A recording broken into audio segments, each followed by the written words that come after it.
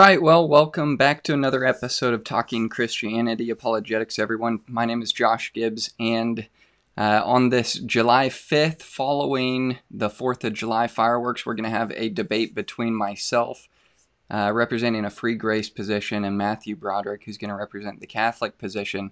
And just so happens that following the fireworks on the 4th, we are going to have a debate on a fire that will try your works. So there should be a good substance of conversation that you'll find here today. And please feel free to share this, like it, and rate us as well. You should be able to see this on audio podcasts by the beginning of the day tomorrow, but this is going to be a good one. At the end, you'll have a chance to call in with your questions to either myself or to Matthew. And that number is going to be 816-866-0025, and I'll put that up on the screen for you to see as well. But stay with us, and we'll be right back after this opening video. Make sure today that you leave this place knowing that you are saved. That one I'm going to choose. If you believe that, friends, you don't know the gospel. Is that the wonder of the cross is that no one gets injustice. If you end up because you've rejected his provision for you, and you are justly punished for your sin. I think to what the scriptures teach. I think the Bible does teach that God desires the salvation of all men, and he has provided for the salvation of all men. And therefore, anyone who ends up under the wrath of God, it is because they have rejected his provision for them, and they are justly punished for their sins.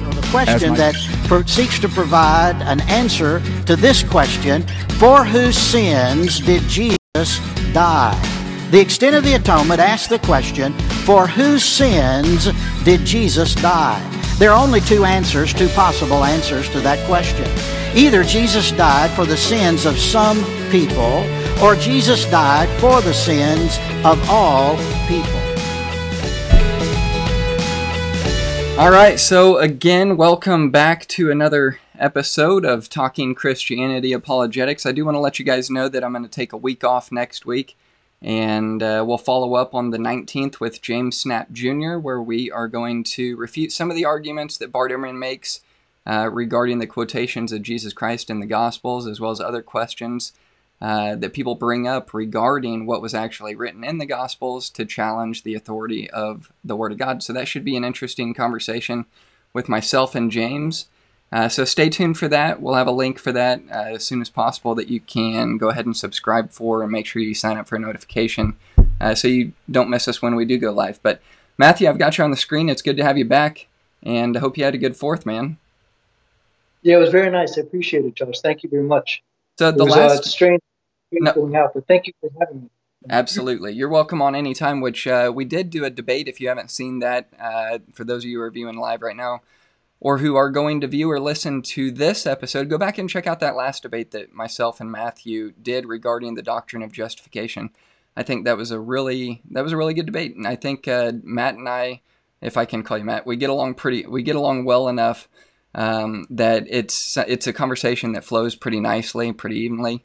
And we're able to make our points and challenge each other in ways that can get you to thinking a little bit about some things that you may not have thought about before. So with that said, we're going to go ahead and jump into kind of the format for what this debate tonight is going to look like. And it's on it's on the topic of purgatory. So I labeled this particular post, Heaven, Hell, or Purgatory. Where does the Christian go when they die? Is purgatory biblical in your eyes, or through the biblical interpretation? So kind of the structure is going to look like this. We're going to do 15-minute openings each. Matthew's going to get us going with that. Then we'll transition to 7-minute rebuttals, then 15-minute cross-examinations each, then a second round of 7-minute cross-examinations each, followed up by 5-minute closing statements. Then we'll open it up to questions from you in the audience, and you can call in and ask us any question you like. So with that said, Matthew, let me get the camera on you, and I need to get this. I need to get the countdown timer up there, so that should be 15 minutes. And where is that timer at? Should be showing up there. And it's white, so I'm going to put that down here so you guys can see that on the couch. It can kind of blend a little bit better there. So, and I'll let you know when you've got a minute left. I'll just chime in and say 1 minute left. So let me reset that clock, and whenever you're ready, have at it. Sure. All right. Once again, thank you, Josh, for having me. And thank you to your listening audience for the opportunity to present the Catholic understanding and teaching of the biblical basis, not just the biblical basis, but the tradition as well. Because as we know in 2 Thessalonians, talks about the Word of God being both written and oral, by word of mouth or by letter. So as Catholic Christians, we believe that the Word of God is first and foremost Jesus Christ, but also the oral, which came before the written. 6 of the 12 apostles never wrote anything down, and they still taught with oral authority. And so we ascribe to the scriptures as being very authoritative, very holy, but also the tradition. Like I said, those 12 apostles are part of that tradition.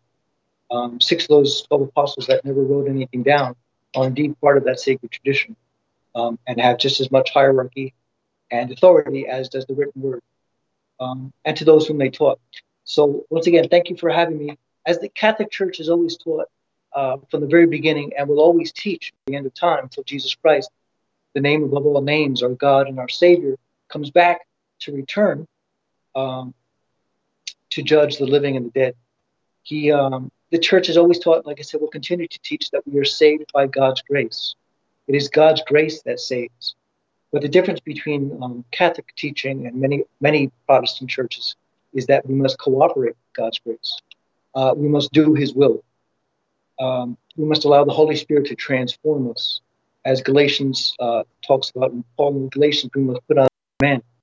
So in regards to purgatory, even though the word is not found in Holy Scriptures, that does not mean it's not there in a way that's either implicit or explicit, like the word Trinity. The word Bible itself is not Holy Scripture. The word Bible, the word Trinity, but it is there in terms of being explicit or implicit. We can start with 1 Corinthians 3, but I'll let you go into other verses before that. But even before the Holy Scripture itself, in one sense, going into scripture verses, we must understand what the Church teaches regarding punishment due to sin. There are 2 types of punishment due to sin. There is eternal punishment, and there is also temporal punishment. Temporal punishment is very important. It's very biblical. It's very divine in its teaching, oral and written, but it's also very overlooked, and it's very negated by many Protestants. It's negated, sadly. But the biblical basis is indeed there. Just go by Scripture alone. That's fine. But for example, we have David, King David. He was a man after the heart of God. It says, but it's still God as a father disciplines. And we know that for sin, again, with sin, there's two consequences. There's an eternal punishment and a temporal punishment. So if we could just focus on temporal punishments, that is what the basis for the biblical basis for purgatory is. Jesus Christ, who is God, the eternal Son, the Almighty, the everlasting, our high priest, the foretold Redeemer in Genesis, he is the one who took on the eternal punishment due to sin for those who believe in him and for those who obey him. And for those who obey and hope in him, we have him as our Savior, as one who we can place our trust in. Not just himself, but in his words, because him and his words cannot be separated. But David, going back to King David was, he had committed adultery and he had committed murder. Yet he was forgiven, but he was punished. So that's where temporal punishment comes in. He was forgiven by God, but he was punished for his sins. And it wasn't natural punishment. It wasn't just natural. It was a divine punishment. His firstborn son was taken from him. His firstborn son had passed, and that was a result of his sin. He was forgiven his sin, but he was punished. And that's what purgatory is in reference to, eternal and temporal punishment. David also had a similar situation where I believe he numbered his army and he numbered his men. And this was in one sense offensive to God because he didn't trust God in that manner. So what happened was he again was forgiven his sin, but he was punished. And he was given the opportunity to choose 3 punishments. And these were just not natural consequences. Some people say there's natural consequences to sin. There are, but there's also supernatural, and that's divine. And that's why God gave David 3 punishments to choose. And David chose, rather than being punished by man, having been chased by man, having been haunted and run down by man, he says, I will take the view, oh God, for great is your mercy. But it's still a punishment. So that's what purgatory is in reference to, temporal punishment. And there are certain things that we can do to atone for those temporal punishments due to our sins. We can't do what Jesus Christ did. Our God, our merciful and good and holy and innocent God, we can never do what he did because he's beautiful, he is innocent, and he is God, perfection himself. So we can't atone for the eternal punishment. We can't do that. Christ alone has done that by offering up his once and perfect sacrifice on the cross, which he freely chose to lay down his life. So that atoned for the eternal punishment, for those who obey him, for those who love him, and for those who love one another. But the temporal punishment is something we can atone for. For example, if you look at the book of Daniel, chapter 4, verse 27, it says, break off your sins by practicing mercy.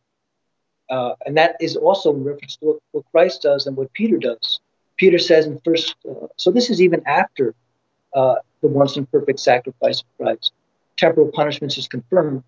Peter says, love one another, for love covers a multitude of your sins. How can we cover our sins when Christ already covered them on the cross? And that's once again the distinction between temporal and eternal punishment. James says, to those who turn one back from the error of his ways, will save his soul and also cover a multitude of his own sins. So we can cover our own sins. To someone that's offensive, to someone that's blasphemy, how can we cover our sins? But it's right there in the written word of God. And that is the temporal punishment. Because we will still, even as Christians, be punished for our sins. Many Protestant pastors don't like to admit that. They kind of white out those Holy Scripture verses where it regards to accountability. They said Jesus Christ took on all our punishments. Jesus Christ took on every punishment that we deserve. But that's not a reality. That's not a divine truth. Jesus Christ, our God, took on the eternal punishment, but not the temporary punishment, the temporal punishment. For example, if you look at Luke 12, verses 47 and 48, Jesus is talking about a servant of God. And he says, to the servant who knows the will of God, but does not do it, does not act in accordance, shall be severely punished. And to the one who is a servant of God, but who is ignorant of the will of God, shall still be punished, but only lighter, and a lighter degree of severity than as to the one who knew the will of God and did not do it. So here we have servants of God being punished. They're being punished, and this is in the time of Christ. This is not Old Testament. This is New Testament. This is the law of grace. This is the law of grace, but it's still the law of divine truth, and that's accountability. We still have servants of God being punished for their sins. It's temporal punishments, and that's where purgatory comes in. Many believe that, Protestant pastors believe that, well, we still need to be sanctified throughout the course of our life, which to me, I'm going to speak to Josh about that. We'll become a little further on. But to me, it doesn't really make sense in one sense. It's why do we need to be sanctified based on how we live if its sanctification takes place on how Christ lived, by faith alone? That should make us perfect. But sanctification, as Catholic Christians, we believe that sanctification is something that takes place at baptism. We have been washed, we have been sanctified, we have been justified. The waters that Christ went in to be baptized were made holy by his presence. So baptism now saves us. It washes, it cleans, sanctifies, and justifies. But over the course of time, if we sin after we are baptized, we lose that justification, we lose that sanctification. We have to, in one sense, cooperate with the grace of God and continue to strive for that holiness, without which no one will see the Lord, in Hebrews 12:14. We have another reference to punishment for a servant of God. If you look at Matthew 18:34 and 35, we have Jesus Christ, who is God, the King of mercy, the King of truth, the King of heaven, who says to the servant, he's a servant of God, he was forgiven, but then he went out and he did not forgive his neighbor. He did not forgive. He was forgiven, but did not forgive. And it says that person would be thrown into the prison and handed over to the torturers. And he said, Jesus says, so too will my heavenly Father do to you. So too will my heavenly Father do to you, unless you forgive your brother from your heart. So here we have a servant of God who's forgiven, and yet who does not forgive, and is punished, thrown into a prison. It's a temporary prison, and he's eventually released. And that's where we believe purgatory comes in. We can focus on 1 Corinthians 3, and I guess maybe it's a good time to do it now. Paul talks about how both the works and the man go through the fire, the person and the works. Some people say, well, it's just the works that are being purged.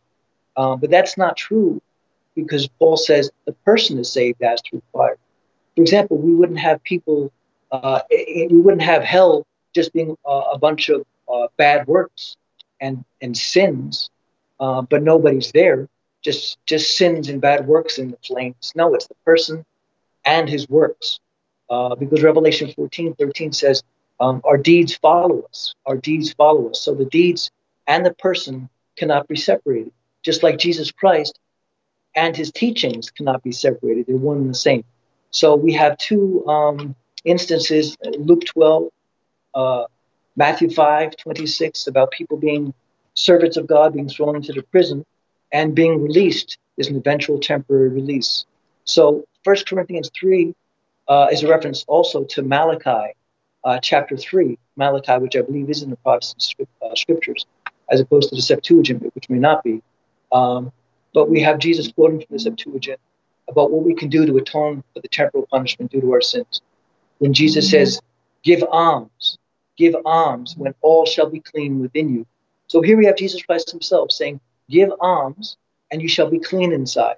Jesus didn't say have faith alone and you will be clean inside. He says give alms. So that's something we can do to atone for the temporal punishment due to our sins. We can't atone for the eternal punishment. God, the God-man, Jesus Christ, our merciful King and Savior, did that.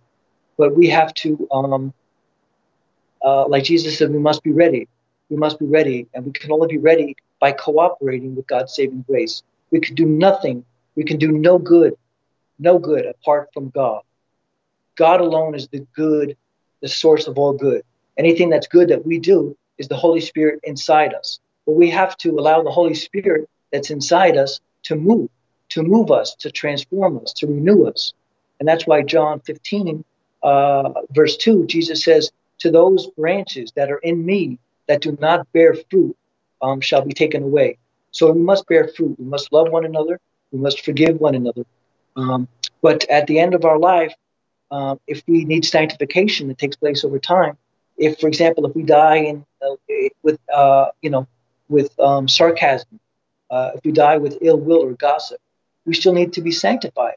We have to be sanctified. So sanctification, purgatory is just it's that purgatorial cleansing, purging fire that makes us holy, that makes us perfect. The difference between the Catholic teaching and the Protestant teaching is you are declared innocent. You are declared perfect. Where the Catholic teaching is you are made perfect. If someone's sarcastic, if I'm sarcastic to someone and I haven't atoned for that, punishment, the temporal punishment, if I haven't, shown mercy, if I haven't asked for forgiveness, if I die with that sarcasm in my heart, I'm not going to be allowed into heaven still being sarcastic. The purgatorial fire will cleanse me of all that sarcasm if I'm a servant of God who spoke in the mercy of God and repented. But I still need to allow those imperfections to be perfected by the consuming fire, which Pope Benedict said so beautifully, that consuming fire is Jesus Christ himself, who goes in its fire of intensity, who both punishes. 30 seconds left. Sure. Punishments. Thank you, Judge. That fire punishes but transforms. Punishes but transforms. It's a fatherly, loving discipline which allows us to be holy, to enter into the presence of God, the God that He has purchased for us in that heaven by His most precious blood. All right. Thank you, Josh. Thank you for you. Awesome. Okay, so let me put the camera back on to me. I'll reset this clock here for 15 minutes and get into my opening statement here. So thanks again, Matthew, for being willing to join this debate and do a debate on the topic of purgatory. I think it's essential to understand the relationship of kind of the Catholic view of the afterlife, the eschaton, and the purgatorial fires, and the necessity of purgatorial fires for cleansing and atonement for temporary sins. And we'll get into that, but it's directly related to the doctrine of justification, and specifically the differences between the doctrine of justification between the Catholic and the non-Catholic, being myself representing the free grace position. So let me begin with these words. The work of Jesus is absolutely the foundation for our salvation. The work built on this foundation, Jesus Christ, is then judged and rewarded. The foundation is not judged, but that which is built on that foundation is judged, as seen in 1 Corinthians 3, which we will spend some more time in our cross-examination and rebuttal period as well. So, in discussing the idea of purgatory, it's important for me to give you a bird's eye view of where it is that I'm coming from. So I just said I hold a free grace theology.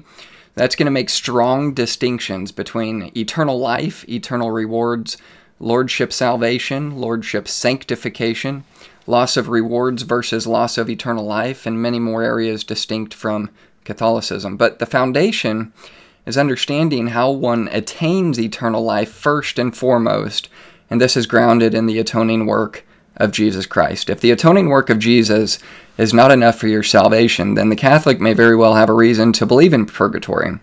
If there's any way at all that requires the Catholic to atone or merit their salvation, they have a good reason to believe in purgatory. However, if the Bible teaches purgatory implicitly or explicitly, the Catholic may have a good reason to believe in purgatory. If the Bible teaches indulgences, then the Catholic may have a good reason to believe in purgatory. Now, for my first point, I do believe that Jesus was the substitute on the cross for the sinner. That would be me, you, and all people who have ever lived. Our sins were imputed to Christ on the cross, and our penalty was paid. What we need now is not the penalty for our sin to be paid. That is done. What we need is to be cleansed and transformed from children of wrath and darkness to children of God, crossing over from darkness to life, becoming children of God. Now, this comes through the new birth. This comes by the one thing and one thing alone, which is by grace through faith. Faith in Jesus Christ through a broken and contrite heart, which would be repentance, also known as godly sorrow. Now, if God can bring condemnation on believers in time, which we talked about, which Matthew talked about with David, he talked about with other examples as well, there's no necessary reason to believe all punishments have been removed at the judgment seat of Christ. Indeed, there seems to be numerous scriptures that indicate that this is the case. The condemnation, however, has nothing to do with the believer's eternal salvation. The atonement has forever settled that issue. Now, that quotation comes from Joseph Dillow in his book, Final Destiny. Now, consider the following passage as it relates to my view regarding the biblical teaching of a judgment of one's works that results in rewards versus a judgment of one's works that results in one's salvation. In Mark 8:37 and 38, it says, "Or what shall a man give in exchange for his soul? Whosoever therefore shall be ashamed of me and of my words in this adulterous and sinful generation, of him also shall the Son of Man be ashamed when he comes in the glory of his Father with the holy angels." Now, it's my contention that a man is saved, that is fully justified by grace through faith in the finished work of Jesus Christ, which of course is the imputed righteousness of Christ to the penitent. That's by the finished atoning work of Christ on the cross. And a man's works to save and build on his inheritance in the coming kingdom where Christ will reign on earth, beginning his eternal cosmic government, in which we will either be rewarded with a role in serving with Christ based on our service in this life, or we will be denied that role and other rewards where Jesus will be ashamed of us as we are of him, if it be so in this life as well, as we just read in Mark chapter 8. You see, this debate is about more than just purgatory. It's directly linked to what you believe about Jesus actually accomplished on the cross. The Catholic has to deny penal substitution and imputed righteousness of Christ, because you believe that you as a Catholic atone for your sins in purgatory through what your cleansing fires, or of the purging fires that purge these mortal and venial sins. And that's something that I'll question Matthew on regarding mortal sins as we get into the cross-examination as it relates to these purgatorial fires as well. But essentially these cleansing limbo status purgatorial cleansing fires result in not the salvation of the person, but the cleansing of the person, where the Catholic is somehow synergistically meritoriously through your works in this life, and a means of God's grace, which allows you to have the works that God will look at in determining those works which will burn versus those which won't burn, uniting that person in this fire with judgment, with their works to be burned one day, and determine their outcome, whether it is heaven or hell. Now, to my Catholic friends that are listening and watching this debate, the appeal of the gospel is the simplicity of the gospel, all right? That's this. Jesus paid it all. It's that simple. You cannot do anything to merit your justification, not even to merit more grace. The work of Christ and your eternal soul, they lie in the balance of the work of Jesus versus your works. So essentially that's what's going to happen. When you get to the judgment, you're not going to have your works that's being judged and deciding whether you go to purgatory, heaven, or hell. It's going to be the works of Christ versus your works. Christ on one side of the pendulum, yours on the other side. Whosever works are greater is going to be what determines whether you get into heaven or not. Now, the free grace position says this: your works are not going to match up when they're lined up against Christ. What you need is the work of Christ to be your work, or else you're going to fail. And there's no question about that. And that's what we believe is our sins were imputed to Christ on the cross. He became a curse for us. He paid the penalty of sin for us, and he took our place in the punishment that we should have paid ourselves. Now, what he does in return for that is it's called double imputation. Our sins are imputed to him. His righteousness is imputed to us upon belief. And that's what we believe is happening in salvation. Now, if we believe that's what happens with salvation, there's no need for purgatory. Why is there no need for purgatory? Because the Catholic believes that you have temporary sins that Christ did not atone for, that now you have the responsibility of atoning for yourself before you can enter the presence of Christ. And there's major problems with this, but let's continue. All right, so once you've passed from darkness to life in this life, and you've put on Christ upon believing in Jesus, you're now free. You are free. I can't tell you how big of a word that is for a Catholic to hear. The Catholic faith it's a bondage. You are in bondage in the Catholic faith. What you need to do is be freed from this bondage and understand that the payment of your sins is not reliant upon you or your works.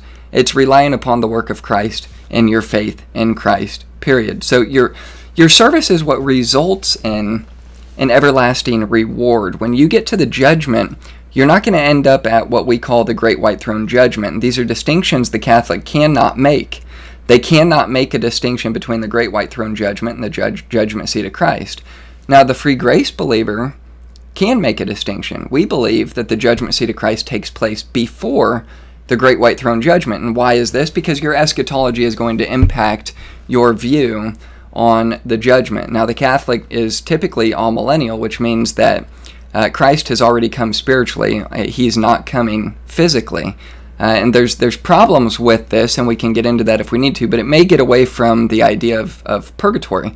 But what this does essentially is it puts the judgment as something that is necessarily future for the believer at the same time as the unbeliever and the angels. We make a distinction between the judgment of the unbeliever and the angels, which would be the Great White Throne Judgment before death and hell, and the devil and his angels and non-believers are cast into the lake of fire. And what's problematic about that is the Christian is actually taking place in this judgment, judging the angels, according to 1 Corinthians 6. So the judgment seat of Christ is something that takes place prior to the Great White Throne Judgment, and we are directly playing a role in that.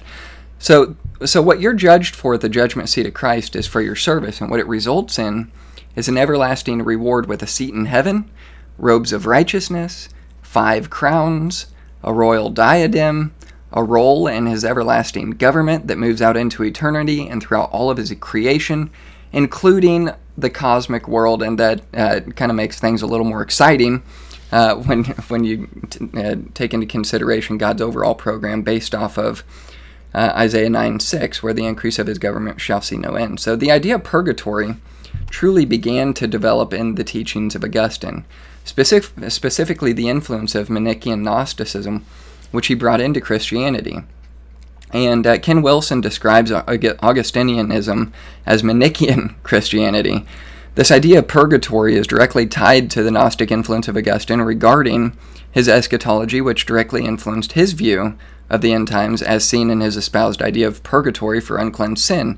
Now, this is what David Anderson says on the subject. When Augustine changed his eschatology, it affected his soteriology drastically. In Matthew 24:13, regarding perseverance in the faith to the end of one's physical life as a requirement for eternal salvation, became the cornerstone of his salvific system. Purgatory developed as a figment of his logic based on 24:13, what to do if one does persevere to the end of his life in the faith, but still has vestiges of sin in his character, and voila, you get purgatory. So the Roman Catholic Church bought into Augustine's theory, his theology, both in terms of their eschatology and soteriology. Through this lifelong process, Augustine thought God could transform the inner man from one of lust to one of love, believed the good works of a person were meritorious. But like so many who admit to such a view, he taught at the same time that all meritorious works of man were the product of God's grace. Now, that should sound familiar because Matthew just mentioned that. He also believed that if the love of God were perfected in this life, a person would go directly to heaven without spending any time in purgatory. If such perfection were not reached, the sufferings of purgatory were necessary to prepare one for heaven. And you'll see that in David Anderson's Free Grace Theology of the 3rd edition on page 22. I like what Richard Jones says in his Understanding Catholicism, summed up in this one comment. Is it unreasonable to ask where a group of men got their information about the afterlife to formulate such a doctrine? And he goes on and says, my Roman Catholic friend, if you are praying for loved ones you believe are in purgatory, you need to be aware that God did not tell you that they were there. A group of religious leaders did.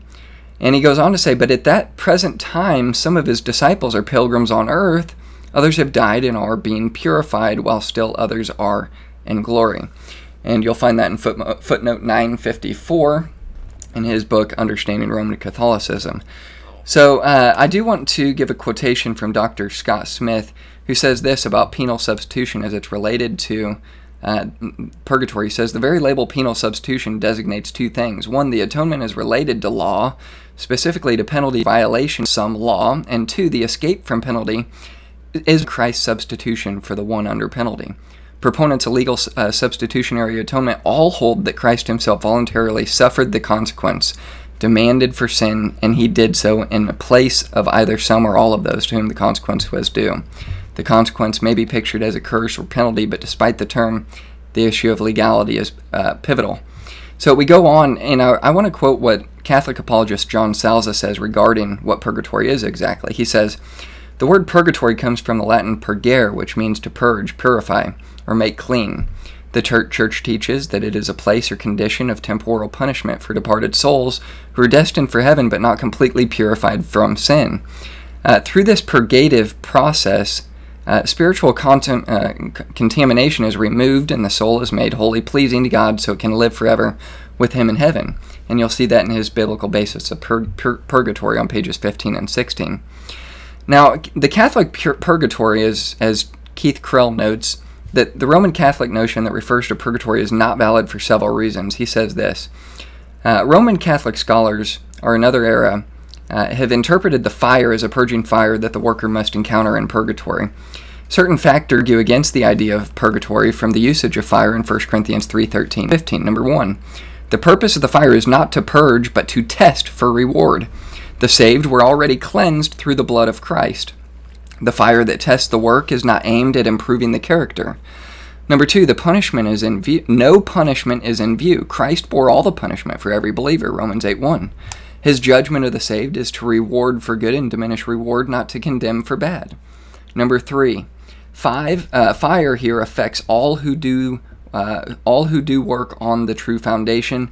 It is not exclusively for work that it is worthless. Number 4, the text does not teach explicitly or implicitly a remission of sins at this testing. It does not deal with changing a person's lot, but revealing it, 1 Corinthians 3:13. There's no suggestion of a later improvement after death in a purgatorial fire. Contemporary exegetical warrant was developed at a much later time in the history of Christianity, which you'll see in his book Temporal Punishment in the Church, Paul's remedial agenda in 1 Corinthians. Now, we'll go on to talk about destruction and loss of reward as I get into my rebuttal time. But for time's sake, I think that's going to wrap it up for me, and I will turn it back to Matthew for his rebuttal, which I believe, let me see, is going to be 7 minutes. So let me get the camera to you, and I'll reset this clock here for 7 minutes. So whenever you're ready. Okay, sure. Once again, I'm not sure, maybe perhaps Josh was not listening, or perhaps just, I like Josh very much. I don't mean to imply that, but when Josh says the Catholic, I'm one of those Catholics that he may be referencing. So once again, the church teaches and is always taught we are saved by God's grace. We are saved by God's grace. But Josh teaches, to me, a different gospel. Josh teaches that Jesus Christ took on all our punishments, every single punishment. But Jesus Christ himself says in Luke 12, to the servant who knows the will of God but does not do it shall be severely punished. Josh says that's not true. I'm going to go with Jesus Christ on this. Jesus says the servant of God who knows the will but does not do it, does not act in accordance, shall be severely punished. Josh tells Jesus that's not true. Jesus says to the servant of God who is ignorant of the will of the Father at that time but doesn't act in accordance shall still be punished, but not as severely as the one who doesn't. So there's punishments right there, but Josh doesn't believe what Jesus is saying. I'm going to believe what Jesus is saying. Matthew 18:34-35, we have servants of God. He's forgiven, but does not forgive. And what happens? He's thrown into that temporary prison, and there's an infliction of punishment. And he says, so too will my heavenly Father do to you. But Josh says to Jesus, that's not true. That's just not true. So I'm going to again go with Jesus on this one. I don't mean to bring this up against Josh, but maybe it's other Protestants as well who denies what Jesus is taught. Again, eternal and temporal punishments. You have to please give me an indication at what point temporal punishments are done away with. Because Jesus Christ himself, in regards to indulgences, Jesus says, give alms and all shall be clean within you. Again, I don't mean to use Josh's name. I'll just say in general, the Protestant pastor. The Protestant pastor does, maybe not Josh, but different Protestant pastors, does not believe Jesus Christ. For some reason, a lot of Protestant pastors do not believe whatever Jesus teaches. They just don't like what he teaches. Jesus says, give alms and all shall be clean within you. Jesus is regarding temporal punishments. Jesus is going to the book of Sirach, where it says, give alms as water extinguishes a fire, so does the giving of alms atone for sins. That goes back to the book of Daniel, which is in the Protestants, where it says, break off your sins by practicing righteousness and showing mercy to the oppressed. Proverbs chapter 16, verse 6 says, by obedience and loyalty is sin atoned for. By obedience and loyalty. So we have so many references to the Jewish understanding of temporal and eternal punishments. And there's something that we can do and that we must do to atone for those eternal punishments. Not eternal, Christ atoned for the eternal punishments. And again, that's what the Catholic Church has always taught. Catholic Church has always taught and will continue to teach. Whoever teaches that the Catholic Church says that we can do something to save ourselves apart from God's grace is absolutely true, is absolutely false, because it's true that God's grace saves, his blood saves. But in terms of we need to cooperate with God's saving grace. We have to forgive. We have to show mercy. And Jesus does reward in the law of grace. He says, to those who show mercy, your works, as a result of your works, mercy shall be shown you. Something we can do. And that's why faith alone is a man-made tradition. Paul says, even if one has all faith, but does not love, it's useless. Again, many Protestant pastors don't like that Paul said that. They don't like certain times that Paul speaks. Paul talks about in Galatians 5, Ephesians 5, Hebrews 10 or 26. I'm not sure if Paul wrote Hebrews, but Romans 11. Paul warns baptized Christians, if you persist in immorality and impurity and don't repent, you're not going to enter the kingdom. You're not even going to enter the kingdom. Protestant pastors don't like that. But purgatory is for the one who is saved by God's grace, but has not atoned for those temporal punishments. Peter says, love one another, for love covers a multitude of your sins. Protestant pastors don't like that. They don't like the fact that we can atone for the temporal punishments and that we must atone for the temporal punishments. The book of Hebrews says we must all strive for that holiness, without which no one will see the Lord. So many Protestant pastors always just talk about rewards, rewards, rewards. They never talk about punishments. They don't like to talk about punishments. They kind of white out those passages. But I can, as a Catholic Christian, I have to take all God's word, written and oral. And it wasn't just St. Augustine who confirmed the divine reality of purgatory.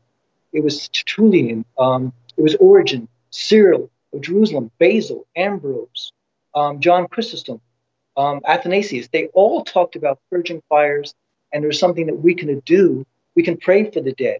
We can even atone somehow for them by prayers. Paul himself, in his letter to Timothy, says, in reference to Onesiphorus, who had passed away, says, may God have mercy on him. Why is Paul asking God to have mercy on a Christian? Isn't he already saved? Is he always perfect already and rewarded in God's eyes? But that's not true in one sense, because that's not the gospel of Christ. The gospel of Christ talks about accountability. It talks about punishments for those who not do the will of God. But I think that's my time.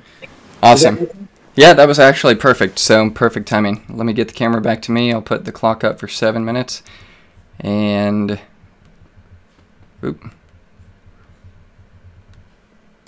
set to 1 minute there. Okay, so awesome. So yeah, thank you for that rebuttal. There were some good points that you made, and hopefully we'll get a chance to address those.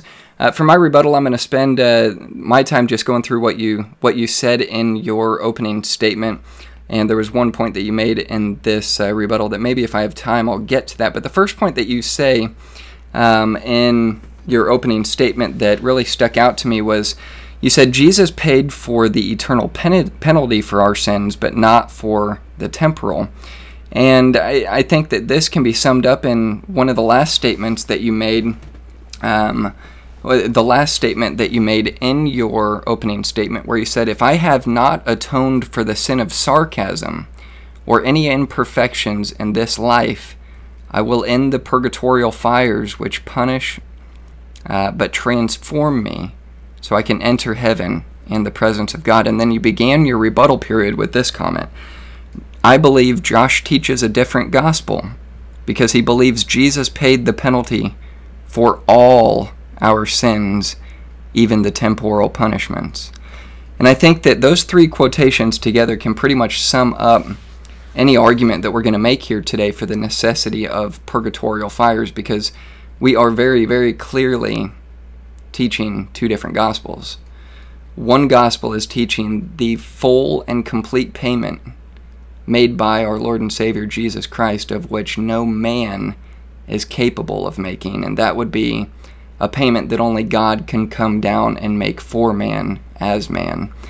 And that's exactly what I believe happened, and that's the gospel that I believe. I believe that the punishment, the penalty for sin was literally placed on my Lord and Savior Jesus Christ, and he took and bore all of my sins, past, present, and future.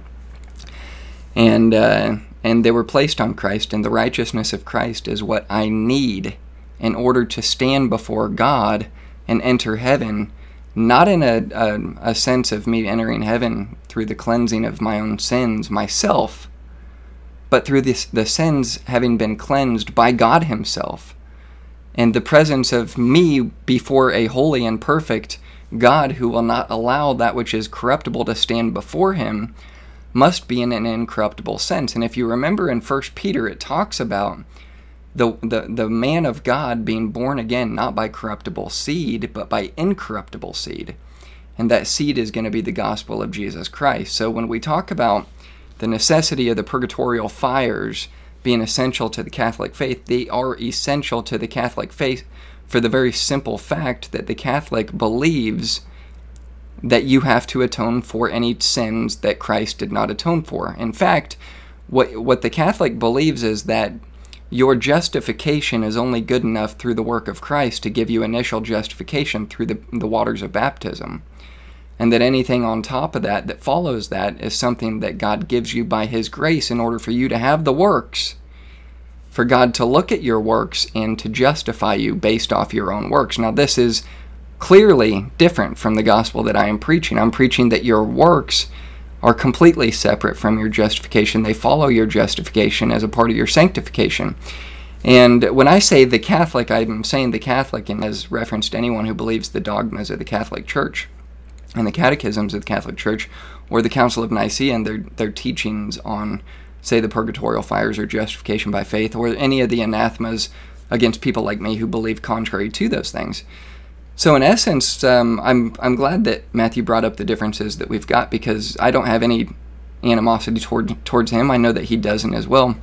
But we do believe very strongly that the two of us are definitely preaching two different gospels. One gospel says it's the work of Christ. One gospel says it began with the work of Christ, and it ultimately ends with your presence before Christ as through your own works and cleansing through the purgatorial fires in order to present you before a holy God when you have not fully been cleansed by the work of God. So, now the second point that you made is regarding David. You say that David paid for his sins and was punished, therefore this equals purgatory. Now that last point isn't what you said. I added that in there, therefore this equals purgatory. And typically, this example, which Robert Sungenis used in his debate against James White as well, saying, well, David had three choices given by God to pay for some sins that he did with Bathsheba and the murder of Uriah the Hittite. So you've got adultery and you've got murder, two mortal sins that the Catholic would typically say are something that you can't they cannot be paid for. Which I'm not sure exactly how that would relate to purgatory and the cleansing fires relating mortal sin, because it seems like typically those are just venial sins that are paid for in purgatory, but maybe that's something we'll get to. So anyways, my point is this.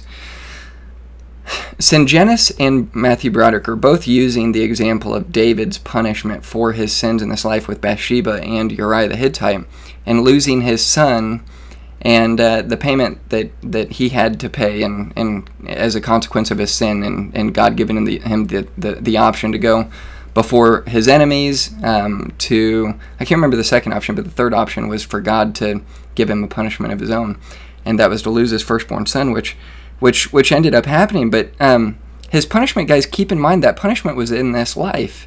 It was not in the next. Now, Catholics are using this as an example to say, well, there are temporal punishments that will be paid in the next life based off of what happens in the story with David and Uriah and Bathsheba and his son. And we're taking a step back and going, whoa, listen, like there's some major eisegesis going into what's happening here. You are reading purgatorial fires from the next life for sins that are not cleansed in this life in order for you to enter the presence of heaven through the story of David. And if anything, what that shows you is the example of a son of God and the promise of Hebrews 13, which shows that for those whom God loves, he chastens. It's the chastening of a son, and that's where we talk about the three different judgments of a Christian. Before you get saved, you're judged as a sinner. When you do get saved, you're judged as a son in this life, which results in the chastening of the son in this life. If you don't have the chastening of God in your life, the Bible says that you're a bastard. You're not even a son of God. You're pretending. And then the final judgment for the Christian is going to be the judgment seat of Christ for your rewards, not as a sinner or a son, but as a servant for the work that you did for Christ based off of your motive of heart. So with that said, we're going to transition now into cross-examination. So you had your opening. I would think that I'll go with my cross-examination time for you on this, but what do you think? Well, that's fine. Sure. Okay, and we've got, I believe it's 15 minutes. Is that right? Yeah, I might have about 10 minutes in mind. Okay, so let me get to my questions. Okay, so now regarding kind of the definition of purgatory, I think this is kind of essential to establishing the grounds for what you as a Catholic would believe regarding purgatory. So typically you hear a number of different things, whether it's a place or whether it's a state. What exactly is purgatory? Is it a place, or is it a state of being, or is it some other sort of description? What is purgatory? It's hard to it's hard. It's very hard to express, and some people may say, well, that means it's not a reality. It's hard to express, but the same could be applied to the Trinity. How do you explain the Trinity?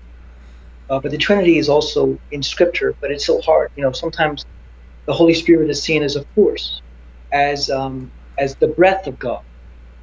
But in one sense, the Holy Spirit is equal to God, the Father and Son. It has to be the Holy Spirit. But it's not very clear in Holy Scripture. It doesn't say that. But there's implications of that. Same to purgatory. The fires, where Paul himself says that some, after death, shall suffer loss. So we have a Christian who suffers loss.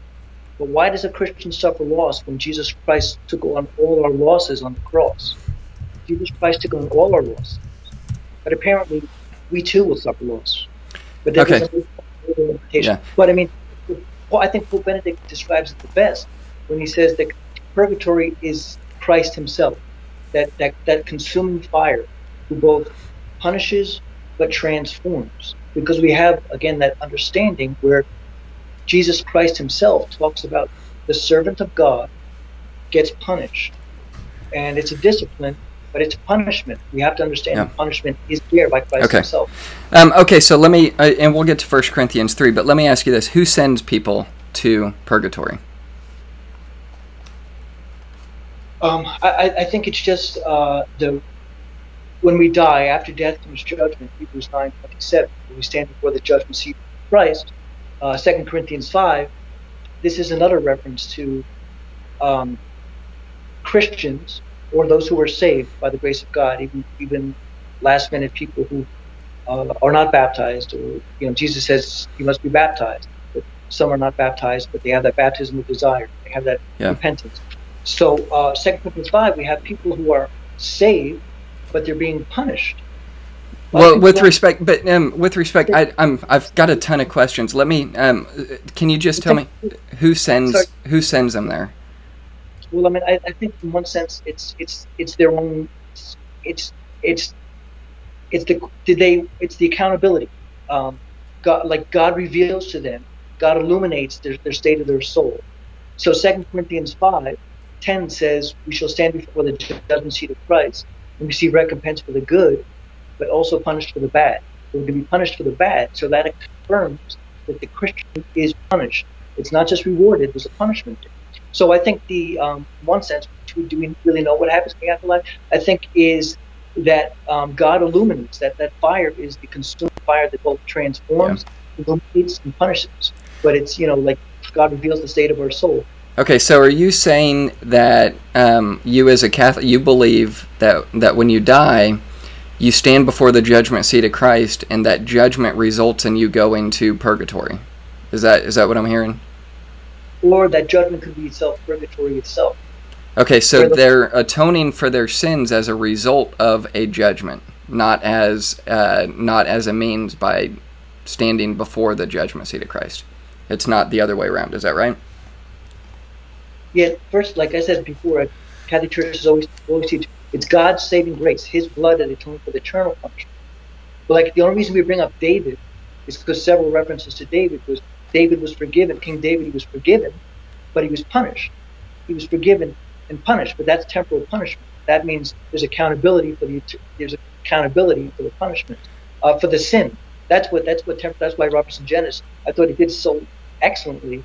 He performed since David was forgiven, but he was punished in several circumstances, not just the adultery and murder, but when he numbered his men. Right. Punishment.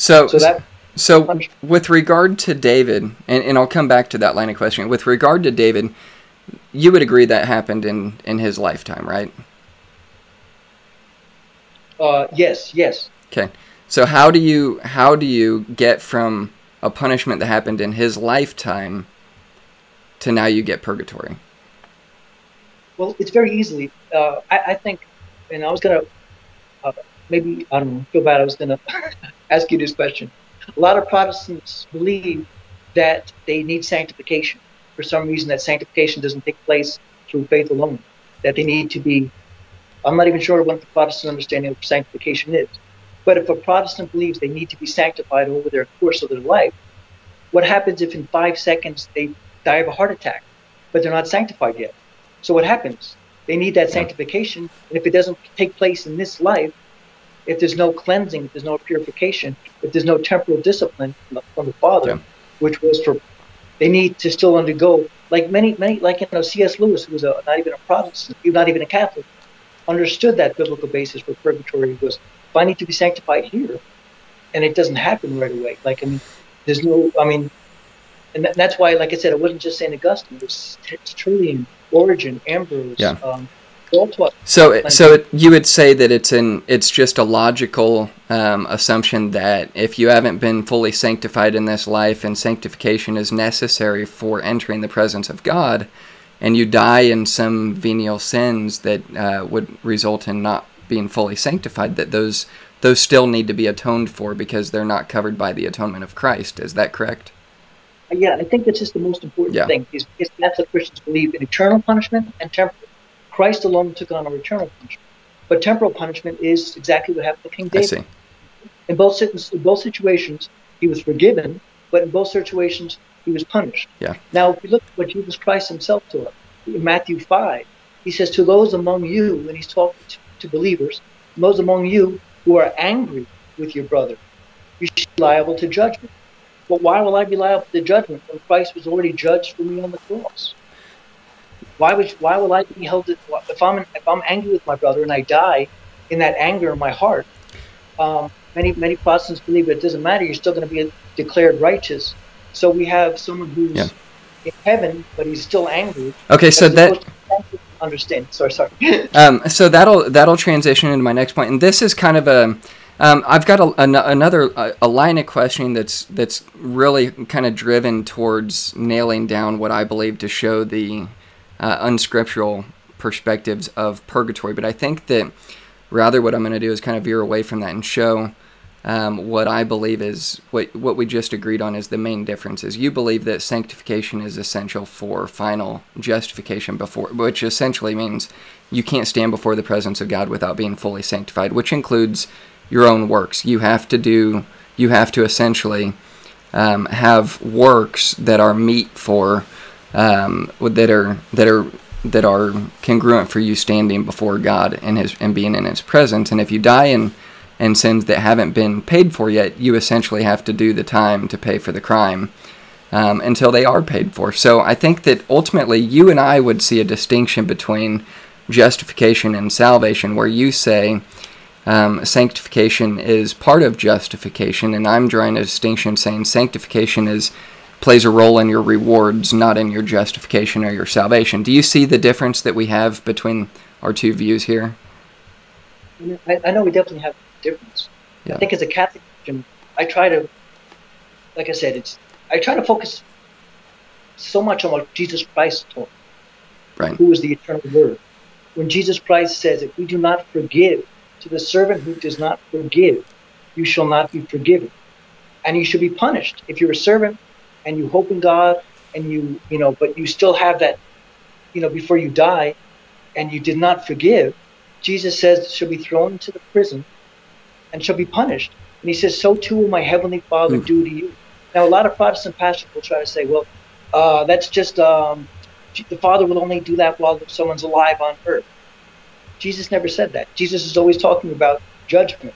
So if judgment takes place and there's a servant who does not forgive, according to the Protestant pastor, the person is still declared innocent, even though he hasn't forgiven. But according to Jesus, he's not declared innocent. He's punished. I mean, he's perhaps saved if he's hoped in the kindness of God. But if he hasn't forgiven his brother in the heart, Jesus says, so too will my heavenly Father throw you into that prison where there's a temporary punishment, but there's a release. So that's where we have to understand that sanctification is we have to, like Hebrews 12:14 says, we have to all strive for that holiness without which we will not see the Lord. So that holiness has to be. Sorry, you go ahead. I'm sorry. I don't want to take your time. All right. So you used Matthew 5 as an example of someone working for their final justification, their salvation is, and obviously you're tying that into the idea of purgatory. But do you see where I'm getting the idea of the judgment of the believer in the judgment seat of Christ resulting in a reward rather of their inheritance rather than their salvation. For example, in verse 12, he says, "Rejoice and be exceeding glad, for great is your reward in heaven, for so persecuted they the prophets which were before you." So how would you interpret that when the context seems to be a reference to the reward of the believer as in opposition to the salvation of the believer? So sorry to interrupt you. I apologize. I was referencing Matthew 18, 34, 35. Oh, I see. I thought you said. I'm sorry. Matthew 5. I mentioned earlier about will not be forgiven, will not be let out until all the debts are paid. Yeah, and let's see if we can get. Maybe that's something you'll bring up in your questioning. I don't really have that lined up for this round, but and I'll be more than happy to give my explanation on that. But I think the idea here can be summed up. You believe that you are atoning for your temporal sins that were not forgiven in this lifetime in purgatory. Is that correct? No, they have been forgiven. Like similar to David, if we ask God for forgiveness. But like David asked God for forgiveness, he was forgiven, but he was punished. That's the main understanding. It's not just David. There's several references to, in the book of Daniel, the book of Proverbs, that we can atone for the temporal punishment, because that's the main difference between the Catholic and Protestant understanding is, with sin, there's two consequences: eternal and temporal. Jesus Christ, who is God made man, the beautiful, kind Savior and creator of the world. He took on flesh and he atoned for the eternal punishment. But we still have to atone for the temporal punishment. Yeah. And that's why, Jesus Christ himself says, give alms and all shall be clean within you. So let's talk about the work of Jesus for a second.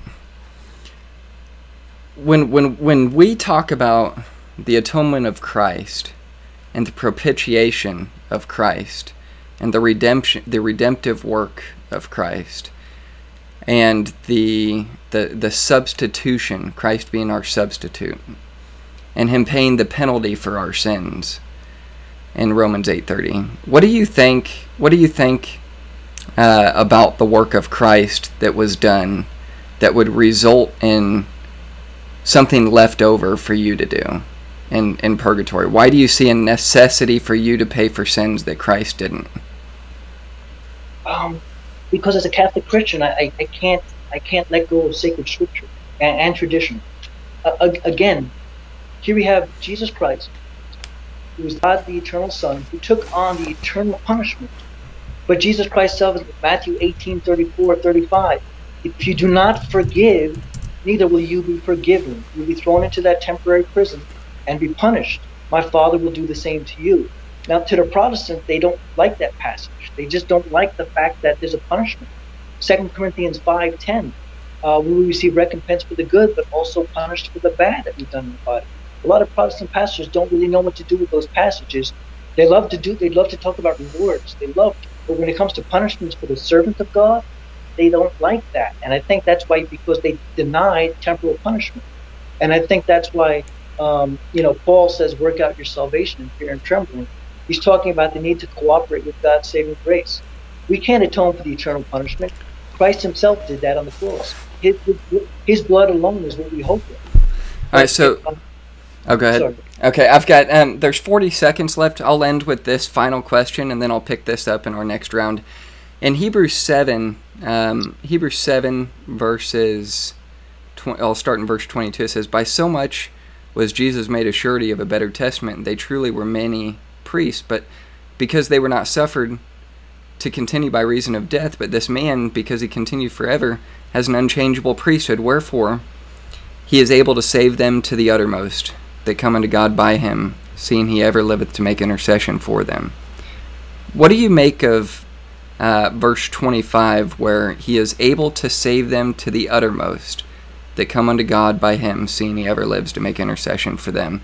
And I know we're out of time, but I'll give you time to answer that since we got it in before that clock was up. No, that's fine. I mean, I think God, in his blood, the power of his blood, the most precious blood, and the power of the kindness of his heart, he's able to save to the uttermost. He's able to even save, atheists, Muslims, Hindus. He died for all humanity. But what God needs from us is that we love one another, and that we repent of our sins, and that we hope in His kindness. He's able to save anyone. But the thing is, sometimes, like if you're on if there's you're on a boat, and the boat, somehow or another there's trouble with the boat, and people are on the water. The people can reach out to save you, but if you don't want to be saved, it's not the fault of the person who's putting his arm out. It's the fault of the person who's not putting his arm up. And I think God can save to the uttermost. He can save every one of those people in the ocean. But if not everyone's putting their arms up, then it's their free will that they've chosen not to accept God's saving grace. But I think, like again, if I'm saved, it's by the blood of Christ. But if I have not forgiven, and if I'm a servant of God, but if I have not forgiven, or if I have anger in my heart, Jesus Christ says there's going to be punishment for that. There's going to be a punishment. We have to atone for that punishment. We can do that on earth. Jesus Christ Himself says, "Give alms, and all shall be clean within you." There are certain things, like again, it all starts with the eternal and temporal punishment. Okay, so we've got 15 minutes. I'll start the clock whenever you begin your questioning. Now, I think for me, I have a couple of questions for you, but I think, I don't know, to some degree, I think sometimes we may have we're in unison in one sense, but maybe the way it's executed is quite differently. Can you please explain to me, Josh, the loss of rewards? Yes. Why is loss of rewards based on something we do or don't do? Dude, that is a great question. Let me get to... Okay, so 1 Corinthians 3, I think, is going to be our go-to passage here. And I'm going to read it, and then I'll answer it. So it starts in... obviously, it's going to go back to verse 1, but for the sake of time, I don't have time to read it all. Let me start in verse 11. For other foundation can no man lay that which is laid, which is Jesus Christ. Now if any man build upon this foundation, gold, silver, precious stones, wood, hay, stubble, every man's work shall be made manifest, for the day shall declare it, because it shall be received by fire, and the fire shall try every man's work of what sort it is. If any man's work abide which he hath built thereupon, he shall receive a reward.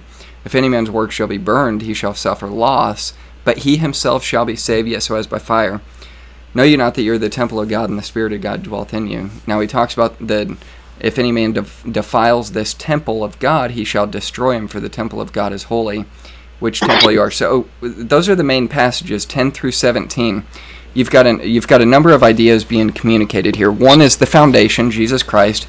No one can lay that foundation. This is going to be the foundation by which our faith is built upon, the work of Christ. Okay, so this is what we call justification for the Christian.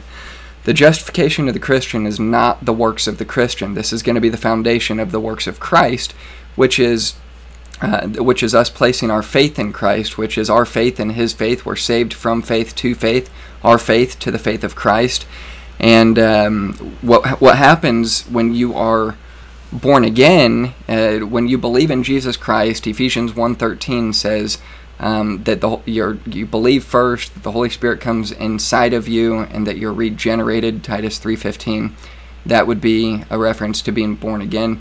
But what happens at that point of being born again is you've got the righteousness of Christ, which is imputed to you. You'll see this in Romans 8:29 and 30. You'll see this in Romans, I think it's 5:1. But so this is going to be your foundation. This will be your justification. No one can build on justification. What you're building on is the sanctification. This is going to be the work of the Christian.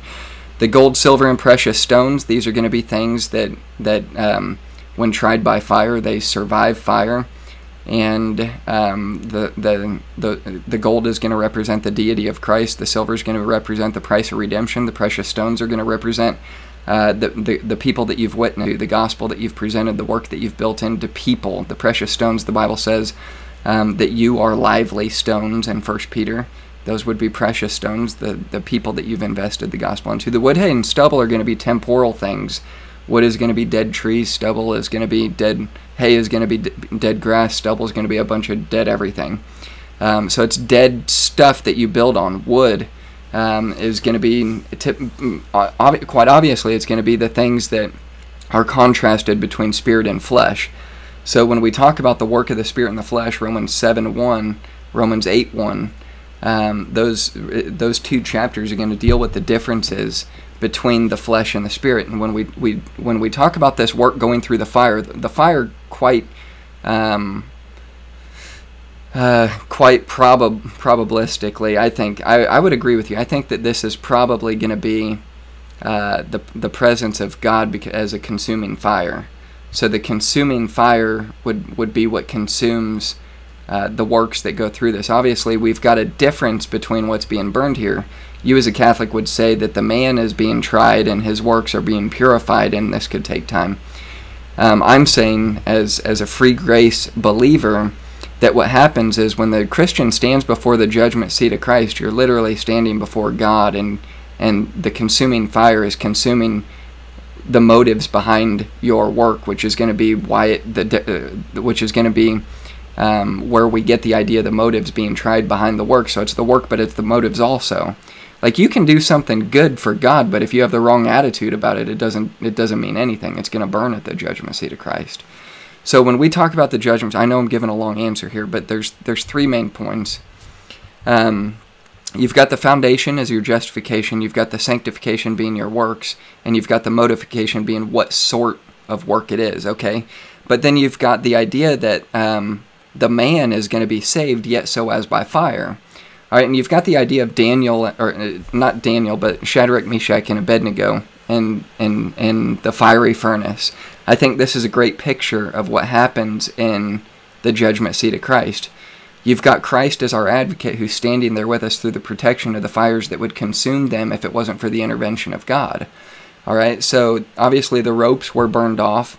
They were not harmed. The Christian is going to be the Christian is going to be essentially bound by the ropes of the dead works that go into that fire with them, and what happens is those ropes are burned off, and all that's left is the pure gold, silver, and precious stones. And those are probably what is used for the Christian as a result of the 5 crowns that are mentioned throughout the Bible as the material to build for their reward. Not only that, but the righteousness of Christ being the clothing that is literally given to the Christian in opposition to people who show up naked at the judgment seat of Christ. So there's some people who come out of the judgment seat of Christ completely naked, destitute, without anything, no reward. They come out with shame, and they're ashamed as Mark 8, which I read earlier, is a reference to some people who are ashamed of God in this life, and God is ashamed of them in the next. So the work that a Christian does are essential for something, but it's not for their salvation, because that salvation is built on the foundation of Jesus Christ, which no man can lay than that which is laid. And that's why I brought up Hebrews 7, because Hebrews 7 is directly related back to the atonement, showing that he's able to save to the uttermost, which you agree with. So he's able to, but for whatever reason, he doesn't within your perspective, because there's some examination of your works that you're taking into account that I don't see the Bible doing for your salvation anyways. Well, no, I definitely, like I said, I don't know, maybe, I'm going to exaggerate here. I said 200 times, which I didn't. I think I said like 10 times, that it's God's saving grace. Right. Jesus saves. But purgatory, in a sense, you just kind of confirmed that it's our works for sanctification. And for those of you who, there's a loss of rewards, apparently, I understand you use the, it's actually like, I think that was a beautiful understanding. I think of what you talked about, the 3 men, I can't pronounce their names. Shadrach, Meshach, and Abednego. I'm not sure if I even pronounced it right, but that's their Babylonian names, so that's not even the Hebrew names. I thought that was beautiful. It's one like the Son of Man. But in one sense, the difference between that is, of those 3 people in that fire, you have some having greater rewards and some having a loss of rewards. And it's based on what they've done in this life or what they haven't done. And I think that's exactly what Christ taught. And it's exactly what the Catholic Church confirms, that God saves. God can save to the uttermost. Like I said, but for those who don't reach out to him, it's not God who has failed. It's someone who hasn't reached out to him. But purgatory is not a condemnation. Purgatory is a cleansing. It's an illumination. Hebrews 12 says we all have to strive for that holiness without which we won't see God. So there has to be some cooperation on our part. And if those works that Paul talks about, similar to Malachi 3, where he talks about refining, it's about, it talks about gold and silver, same used as Malachi 3, but it refines, it purifies. So purify, like I said, so if I have sarcasm in my heart, if I've been sarcastic to some people, and I die with sarcasm in my heart, that sarcasm has to be purified. I mean, I can't be in the presence of the all-holy and all-perfect God who saved me if I'm still sarcastic in my heart, if I haven't, I'm not declared righteous. The Catholic Church has it where the biblical understanding and the sacred tradition is that one is made righteous by the purifying fire that Pope Benedict talks about, who both punishes but transforms. That punishment is due to the temporal punishment due to sin. If I'm sarcastic, if Jesus says to those of you who are angry, you shall be liable to judgment. Many Protestant pastors don't like that. They say, well, that doesn't apply to the believer. Jesus never said that. He says, if you're angry on Judgment Day, if you haven't, if you're still angry in your heart, you can still be Christian. You can still be angry. We get angry sometimes, but we may die in that. So it doesn't mean that. Well, let me point something out on what you just said, if I could. So I'm a big proponent of the TR versus the critical text or the Catholic text behind the translations that we've got. And a lot of translations typically today will say that if you're angry, that would result in sin. But the TR goes to great lengths to draw the distinction that you can be angry and be a sinner, but if you're angry without a cause, that would be the distinction that's made to make it sin. So when we see that reference that you were talking about of being angry and standing before the judgment, you take that and compare that to the anger of Jesus Christ, and you've got a sinner, Jesus Christ, based off of that translation. But the problem obviously is going to be with being without a cause. So when we see those who are being judged for their anger, obviously you've got a distinction that's not really relevant to this discussion regarding without a cause. But what I would say is those who are being judged for not forgiving, I think, is going to be a major distinction in how we interpret that passage. You as a Catholic, me as a free grace adherent, being that the context is going to be regarding fellowship of brothers in Christ. I think that this is going to be something that is essential to that context.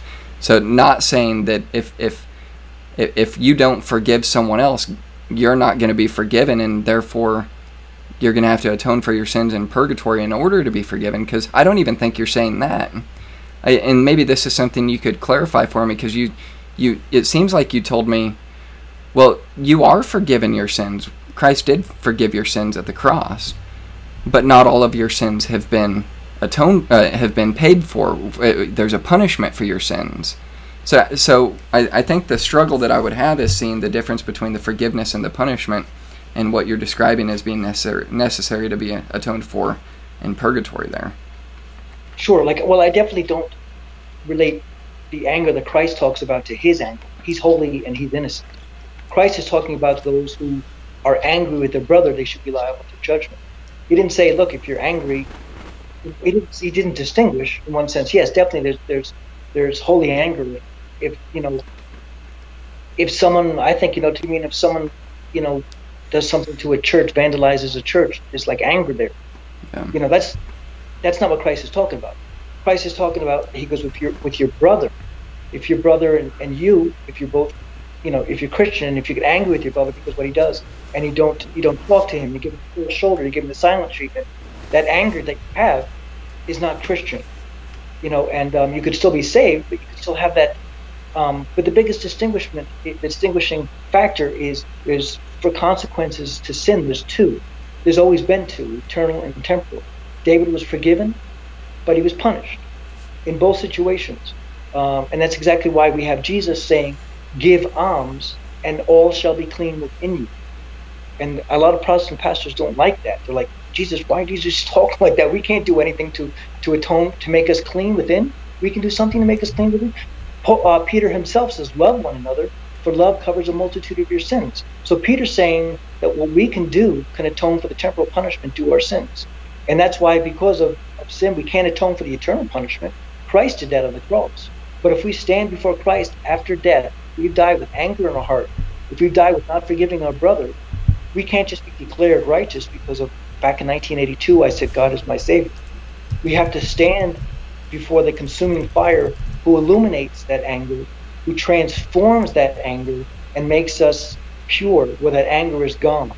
So I can't, that's the difference between the Protestant and the Catholic understanding is, the Protestant has it where there's somebody who's in heaven, he's still angry at his brother, but he's declared righteous. And the difference between a Catholic understanding is that person has been saved by Christ, but if he is not for that temporal punishment, if he's not asked for forgiveness, and he's not atoned for it by our love for one another, by giving alms, by showing mercy, to atone for the temporal punishment, which is indeed a reality, that we have to be transformed, we have to be purified.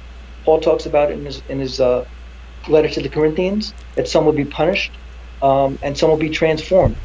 And I think we need to be transformed, not just declared innocent with anger in our heart. We have to have that anger still taken away before we're into the presence of God. Maybe one or two more quick questions, and then maybe go to the rebuttal. I guess that's all right. I don't know how much time I have. We actually just ran out of time, but there's another round of cross-examination that we've got coming up right now, if that's all right with you. And if you wanted more time for that, I'm totally cool to get. If we, I forgot timing. I apologize. I get not with confused with all that. I always, what it's no like. Worries. So how much time on this? I'm sorry. So we've got 7 minutes for this second round each, and this will be my turn, and then it'll be yours the second round there. So, okay. So let me kind of follow up on where we were just at. You talked about Malachi and you talked about David regarding the difference between forgiveness and punishment. You're saying, well, God forgave David, but he punished David.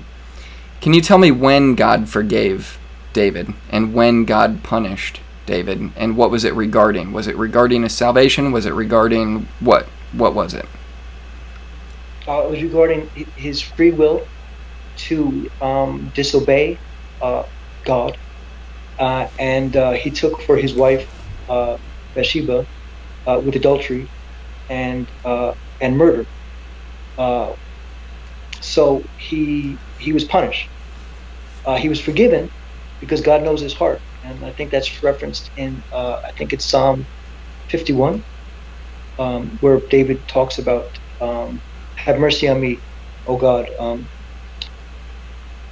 for what I've done. So that's I think the greatest distinguishing point between punishment that many, I think, Protestant pastors just disregard, neglect, or they say, well, I guess some admit it.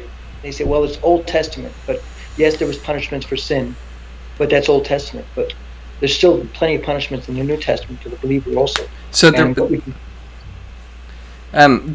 go ahead. And for whatever, don't think I'm trying to interrupt you. For whatever reason, anytime I say something and I see your lips move, but I can't hear anything, so it's kind of weird. Like, I can't hear what you're saying right now.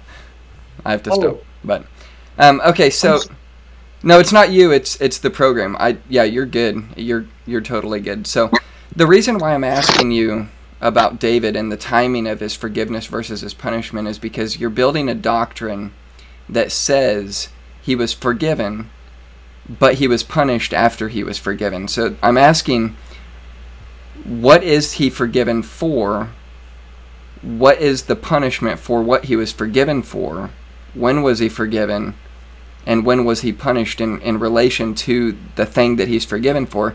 Because you're obviously saying that this is a temporal punishment for sin that David did that required punishment and God's forgiveness. So I'm asking, because you're obviously taking this as something that happened in his lifetime to say it drags over into the next life for anything that's not forgiven, anything that's not punished, there's a necessity for it to be forgiven and punished in purgatory. So I'm asking where you get that. I guess from Holy Scripture. Can you show me where? We have 2 Samuel, I believe, where Nathan says to David, "The Lord has forgiven your sin." Yes. But he says, "But as a result of your sin, the Lord shall take away your firstborn." So it wasn't a natural, like the firstborn was not. Some people say, well, that's a natural consequence, but his firstborn child was taken from him as a punishment. It was a temporal punishment, even though he was forgiven. So that's the understanding of the eternal and temporal punishment for all sin.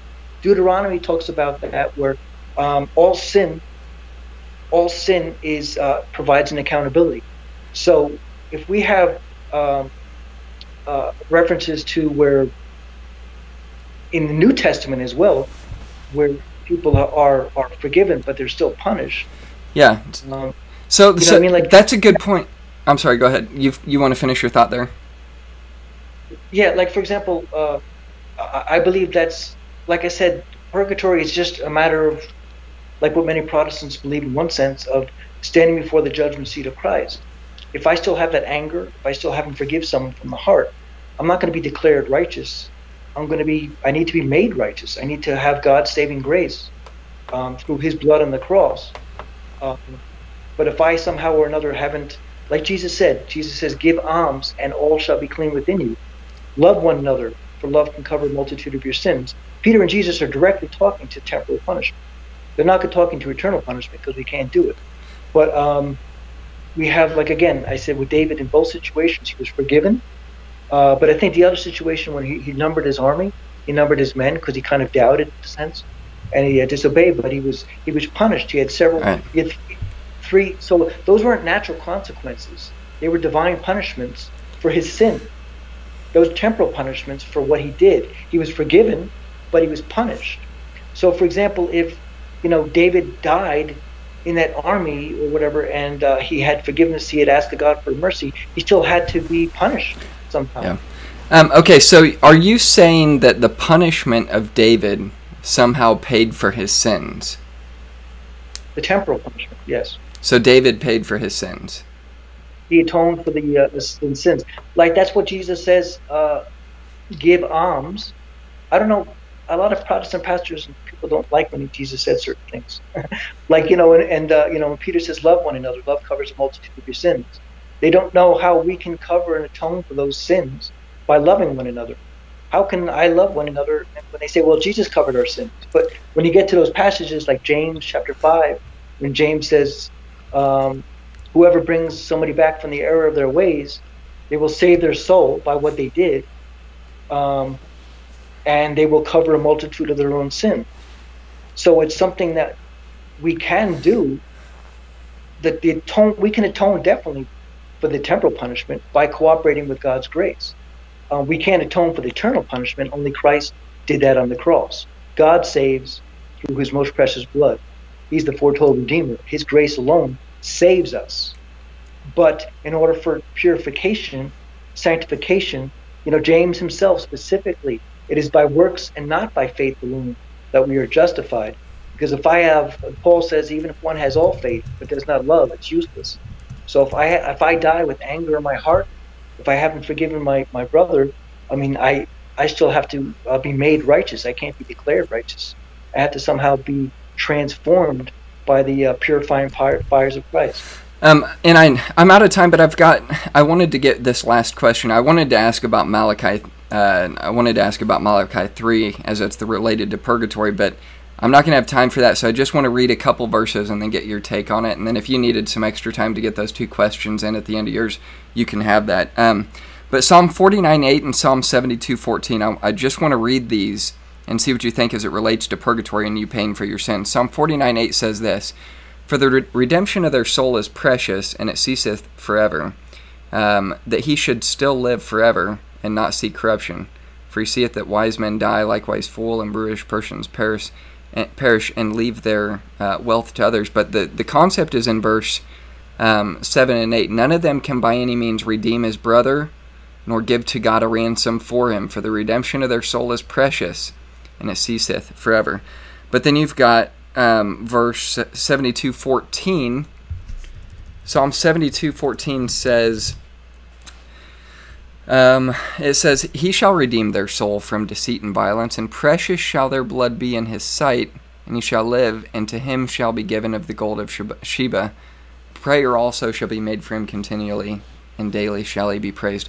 How does that relate to the purgatorial fires as related to the redemption and atonement for a soul when it clearly says in Psalm 49:7 and 8 that the redemption of a person's soul is costly and no man can do that?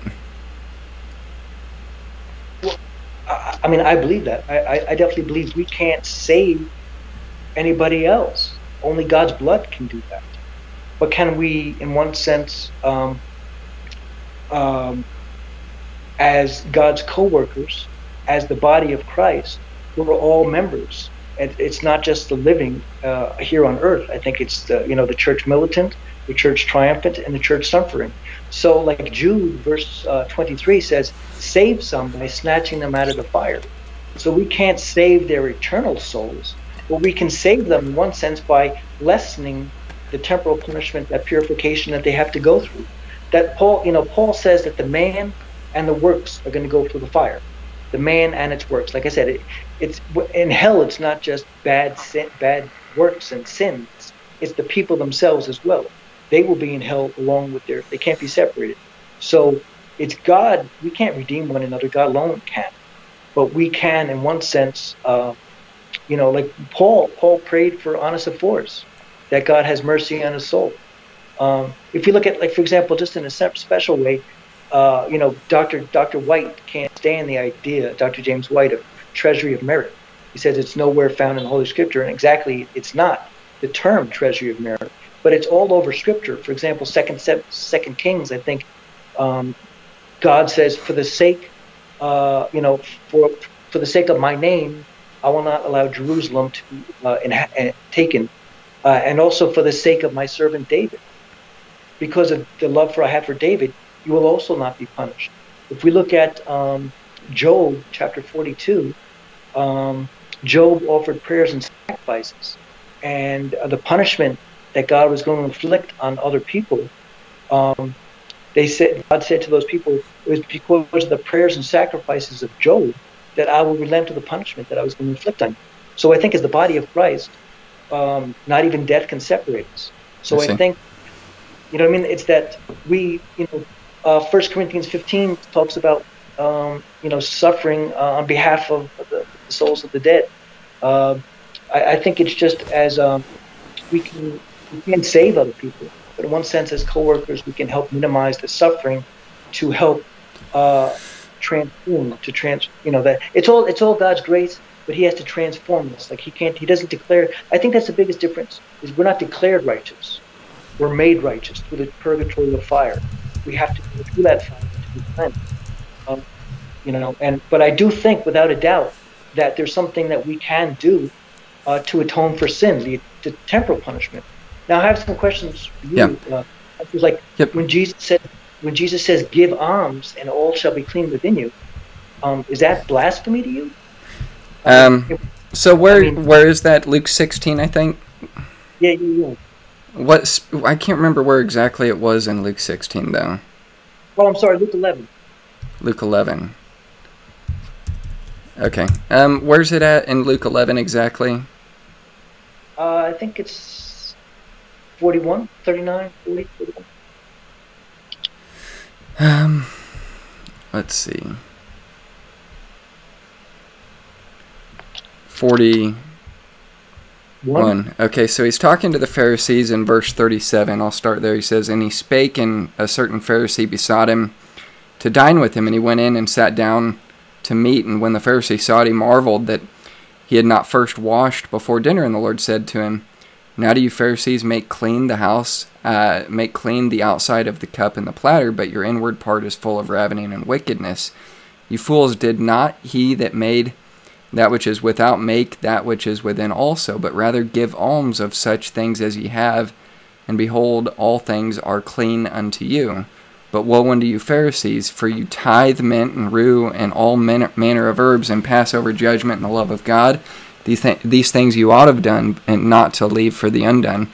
And he goes on to another woe of the Pharisees, for you love the uppermost seats in the synagogues and greetings in the market. So you've got all these woes to the Pharisees and the scribes here in this passage that I think is something that would be drawn out of the idea of kind of a presupposition that alms is what Jesus is describing as the Catholic idea of alms being meritorious for some part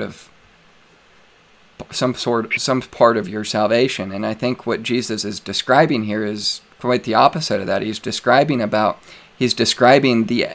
work of somebody on the outside versus the work of somebody on the inside. He's saying that you guys you tithe even off the mint. You tithe off of your stinking spices, but you don't give out of a good heart. And he says, and pass over judgment and the love of God, these things you ought to have done, and not to leave the other undone. But he goes on to describe what it should be. He's describing the outer works as something described in the outside of the cup of the platter, but the inward part is full of ravening and wickedness. So he's describing the works of somebody without the heart of somebody behind those works, which quite clearly is going to relate back to my position on 1 Corinthians 3, which describes the motives of one's heart being what is judged for the works and what's burned versus what isn't burned. God doesn't give a rip about your works if your heart isn't for what God has done for you first. And I think that's what Jesus is getting at there. Well, I think many scholars believe and attest that Jesus was actually quoting Sirach, chapter 3, where it says, "Give as water extinguishes a fire, so does the giving of alms atone for sins." And that's what Jesus Christ is talking about. To be pure, to be truly pure, it's not something on the outside. Because the Pharisees wanted to make sure that they were looking pure and good on the outside. But Jesus knew their inside. And Jesus says to be truly pure before God, in one sense, is to have love for your neighbor, love for God. And as part of that atoning for the temporal punishment, see, that's the difference. It's just the main thing is the temporal punishment is we can. Jesus says, "Give alms and all shall be clean within you." Peter says, "Love one another," and love covers a multitude of your sins. We have to understand that, Peter's being very Catholic here. And so is Jesus when he says that there's something that we can do to atone for the temporal punishment due to our sins. Protestant pastors don't like when Peter said that, where Jesus said that giving alms can make us pure and clean inside. Like, he didn't say, this is not about salvation, this is about purification before God, standing for the purification before God. That's why, like Jesus in Matthew 12 says, he's even talking to believers that before God on Judgment Day, you should be held accountable for every careless word. But why, Josh, would you believe that we're going to be held accountable for our careless words when Jesus was already held accountable on the cross? Okay, so where exactly are we at in Matthew 12? I want to look at that. 36, I believe it is. Matthew 12, 36. Okay. And let's start in verse 32. "And whosoever speaks a word against the Son of Man, it shall be forgiven him. But whosoever speaks against the Holy Ghost, it shall not be forgiven him, neither in this world nor in the world to come. Either make the tree good and his fruit good, or else make the tree corrupt and his fruit corrupt. For the tree is known by his fruit. O generation of vipers, how can you being evil, speak good things? For out of the abundance of the heart the mouth speaketh. A good man out of the good treasure of his heart brings forth good things, and an evil man out of the evil treasure brings forth evil things. But I say to you, every idle word that man shall speak, they shall give an account therefore in the day of judgment. For by thy words thou shalt be justified, and by thy words thou shalt be condemned." So what you would take from this, I think that Jesus is talking about again, is he's describing good works versus bad works, and he's describing the origination of good versus bad as being something that has to come from the heart. And we know from even what 1 John writes about. John writes about in his first epistle that that we love him because he first loved us. So the motives for the Christian, which is what you referenced in your last reference in Luke 11, that clearly it's what Christ is referring back to as the motive behind one's works. And you can see that most explicitly in Matthew 19 with the description that Christ gives to the rich young ruler. The rich young ruler is trying to describe the meritorious actions that he has to be qualified for heaven, and Christ just tacks on another rung to the bar and says, you haven't met it yet. Well, did you give her? He says, I've kept the law since I was a youth. And then he says, well, okay, go give away everything that you have to the poor. And why did he say that? Because that's where his heart was at. His heart was with what he had, and he couldn't give it away. And so Christ is clearly getting at the heart of the person behind the works that they do. If your works aren't, or if your motives don't go back to what Christ first did for you, you have the wrong motive, and they don't count for anything. And ultimately, your works, when it comes to your salvation, is something that Christ is clearly pointing people to himself. He's showing them, like, I am the bread of life that's come down from heaven. He says that I am the way, the truth, the life. No man comes to the Father but by me. And more clearly, he says in John 20:31 that I have the words of life, and these are the words of life, that you may believe, and that by believing you might have life, and life eternally. And 1 John 5:7 says that by believing you may know that you have eternal life. And I think this is what Christ is getting at, is just look to Christ for your salvation. If you're looking to anything that you're doing, it's not going to get you to heaven, ever. It's Christ or it's nothing at all. And so I think those are the points that he's getting at. But okay, so we've got 5 minutes of closing statements. Guys, we're going to give you a chance to call in with your questions. I'm going to put that up on the screen for you to see. That number is going to be 816-866-0025. And I want you to call in, but we've got 5 minutes of closing statements, and Matthew's going to go first, so let me get this clock set back to 5 minutes for him. And I'll put the camera on you as well, so whenever you're ready. Okay, sure. I do believe that when Jesus says whoever believes, I think sometimes what happens is there are many Protestant pastors separate Christ from his teaching. They have to. For 3 years, Jesus Christ taught what we must do. What we must do, unless you become like a little child. Protestant pastor says, no, I don't have to do that. Jesus Christ says you have to forgive in order to be forgiven. Protestant pastor says, no, I don't have to forgive. I do not. Jesus Christ says we must take up our cross each day. Protestant pastors say no, we don't have. So a lot of times Protestant pastors are not happy with what Jesus Christ taught. So they just say, oh, well, faith alone. But James refutes faith alone when he says it's by works, not by faith. Because if we are, if faith without works is dead. So we must bear good fruit. We must. Jesus says to those who are branches, his branches. Jesus says to my branches that do not bear good fruit, there should be cut off. Now, we must understand again, over and over again, the Catholic Church has taught, and we'll be in heaven still teaching that it's God's saving grace. It's God's saving grace. But we must forgive in order to be forgiven. Protestant pastors think that's not true. You don't have to do that. You just simply don't have to do that. Catholic Church believes we can't do that apart from God's grace. We can't do anything good apart from God, but we must do good. Jesus says, do good to those who persecute you. We have to do good. We have to love our enemies. We have to forgive our enemies. We can't do it apart from God. But if we don't forgive, that's just the thing. It's God's grace and his mercy is there. But come judgment day, if I have anger in my heart toward my brother, if I'm not forgiving my brother, but I'm a servant of God who's hoping his mercy, but has not always done the will of God. Luke 12:47 says, to the one who knows the will of God, to the servant, he uses the word servant, Jesus Christ, but does not do it, shall be severely punished.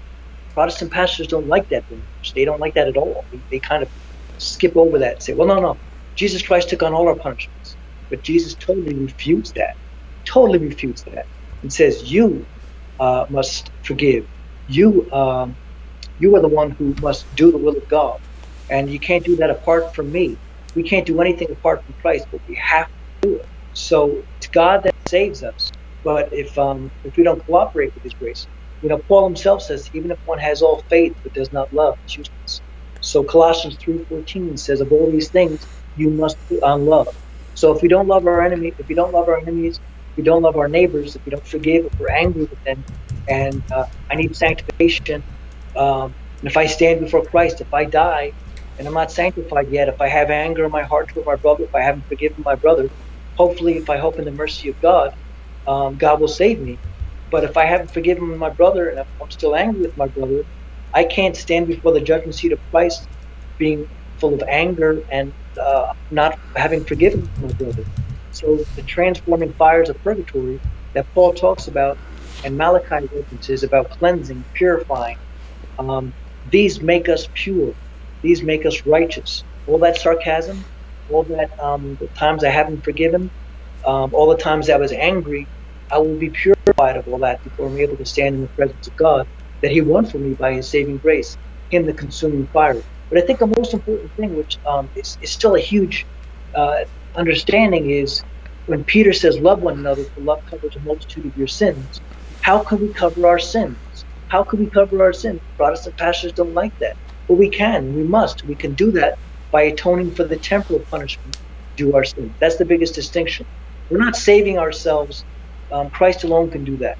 We are purifying ourselves. The temporal punishments. Jesus says, give on and all will be clean within you. That's a reference back to Sirach. But Book of Daniel, which is not the Septuagint, but it's also used, says, break off your sins, the temporal punishment, something that happened to David. Break off your sins by practicing righteousness and showing mercy to the oppressed. The book of Proverbs, chapter 16, verse 6, says, by loyalty and obedience is iniquity atoned for. And that's talking about temporal punishments. So purgatory is just not St. Augustine. It was St. Augustine who confirmed it, but it was also Tertullian, Cyril, Origen, Ambrose.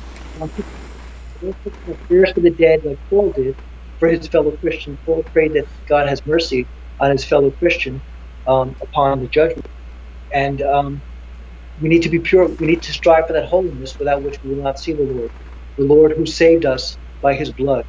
But the purification, like it says, we must work out our salvation with fear and trembling to be pure in His eyes. Okay, Josh. Awesome.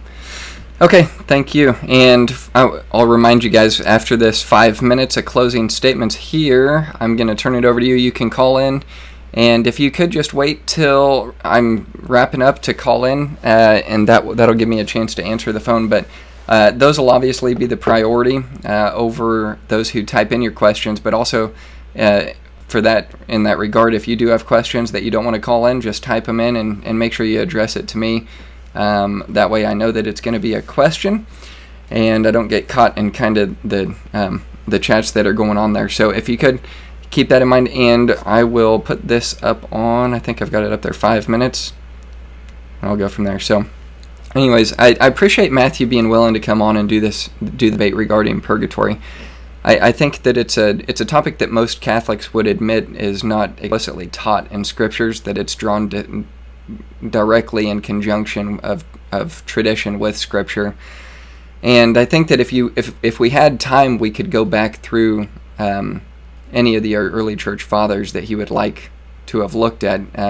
For what we saw in the debate, he just made the claim that the early church fathers taught this, but he didn't give any quotations of what they actually said or what they taught.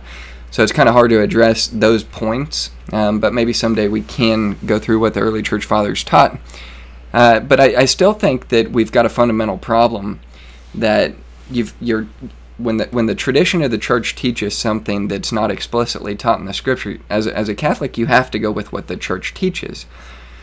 But when it comes to the idea of what scripture teaches and where it would contradict what the tradition teaches, you're going to have a really tough time rejecting what the tradition teaches, or what the church teaches in reference to tradition, because if you do reject it, then you're anathematized. In the Council of Trent, It says that if anybody says that it's by faith alone, through the work of Christ alone, that person is to be anathema. If anyone says that you reject the dogma of the the doctrine of purgatory, that person is to be anathema for not believing that person is to cleanse for any temporal sins that weren't punished in this life, they would be punished in the next. That person is to be anathema.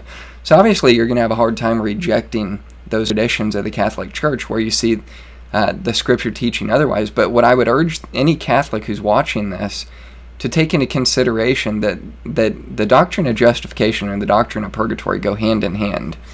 So when Matthew says that we're preaching two different gospels, that's exactly right. We are preaching two different gospels.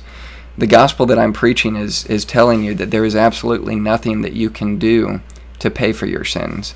And that's why I made reference to Psalm 49 and Psalm 72, which God is speaking. And he's saying that the price of someone's soul is costly and that no man can pay for it. Neither can he redeem it. It's impossible.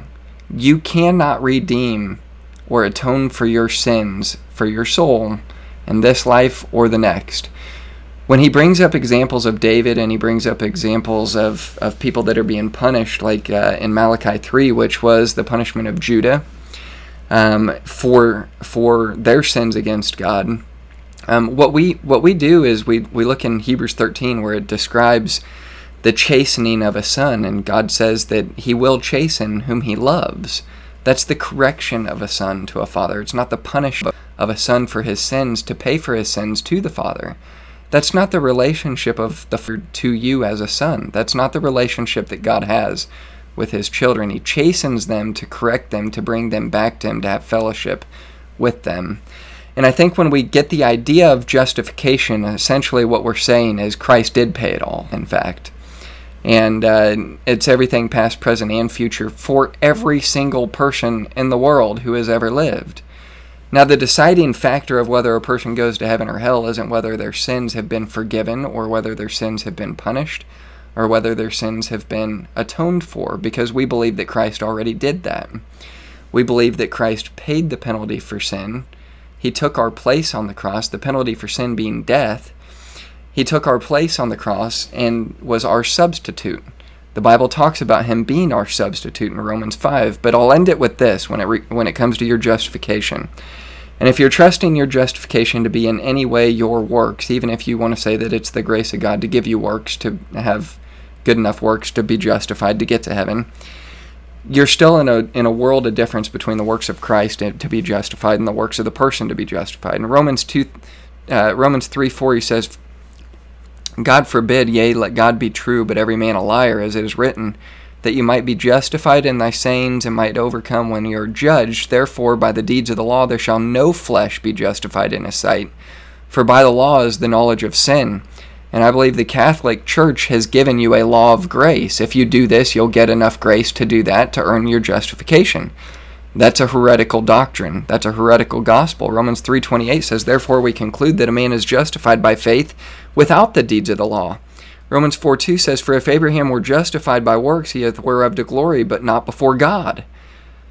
But in Romans 5:1 he says, therefore being justified by faith, we have peace with God through our Lord Jesus Christ. The Catholic never knows if he has peace with God. He can never know truly that he's been justified. He can never know truly that he's going to heaven, because the Catholic is trusting in the temporal punishments of his sins to be paid for by himself to get him through the purgatorial fires and into heaven. And that would lead us into possibly another debate topic that we should do, which is that of indulgences, is what could shorten one's purgatorial cleansing. Could it be following the Pope on Twitter, which he suggested? If you follow me on Twitter, you could shorten your times in the purgatorial fires, which would be an indulgence. So I think that's going to be a great example, guys, to end this debate and to show the differences, the major differences between myself and Matthew Broderick is the idea of justification and the need for ongoing justification through temporal sins that need to be cleansed through purgatorial fires that you will not find in scriptures. So obviously you're going to see a difference between rewards and salvation when it comes to our views. But anyways, Matthew, thanks again for doing the debate. Guys, I know we've got some questions that have been coming in. Go ahead and call in. Let me put that number if you want to call in and get your question in first. That number to call is going to be 816. Whoops, wrong button there. Number's 816-866-0025. And the calls are obviously going to get the priority. So you can just let us know whatever your question is, whether it's to myself or to Matthew. I know there's a lot of things that you're not able to bring up in a debate like this that obviously hindsight you would like to. And I'm sure Matthew feels the same way, but go ahead and call in if you've got a question, and we'll get to that first. But let me scroll through here and see if we've got any that have come in. Let's see. All right, so Gary Whitehouse says, I want to put this up here. Maybe you guys can see it up top. I think that'll show up all right. Yeah, you should be able to see that. Okay, so the passage, he says, the passage you used in James is talking about a tribulation passage where they have to show their works by their faith. We're saved by faith alone, without works. What I think that would be directed to you, Matthew. While I answer this call, would you like to answer that, and then I'll give a rebuttal real quick. Sure. Yeah, we're saved by God's grace. We're saved by God's grace. But James is very clear, and the Holy Spirit confirms through James that it is by works and not by faith alone that we are justified. Josh read Romans 3, but Josh conveniently left out Romans 2, where Paul says, God shall give to everyone according to one's works, and to those who these shall enter into the resurrection of life. That's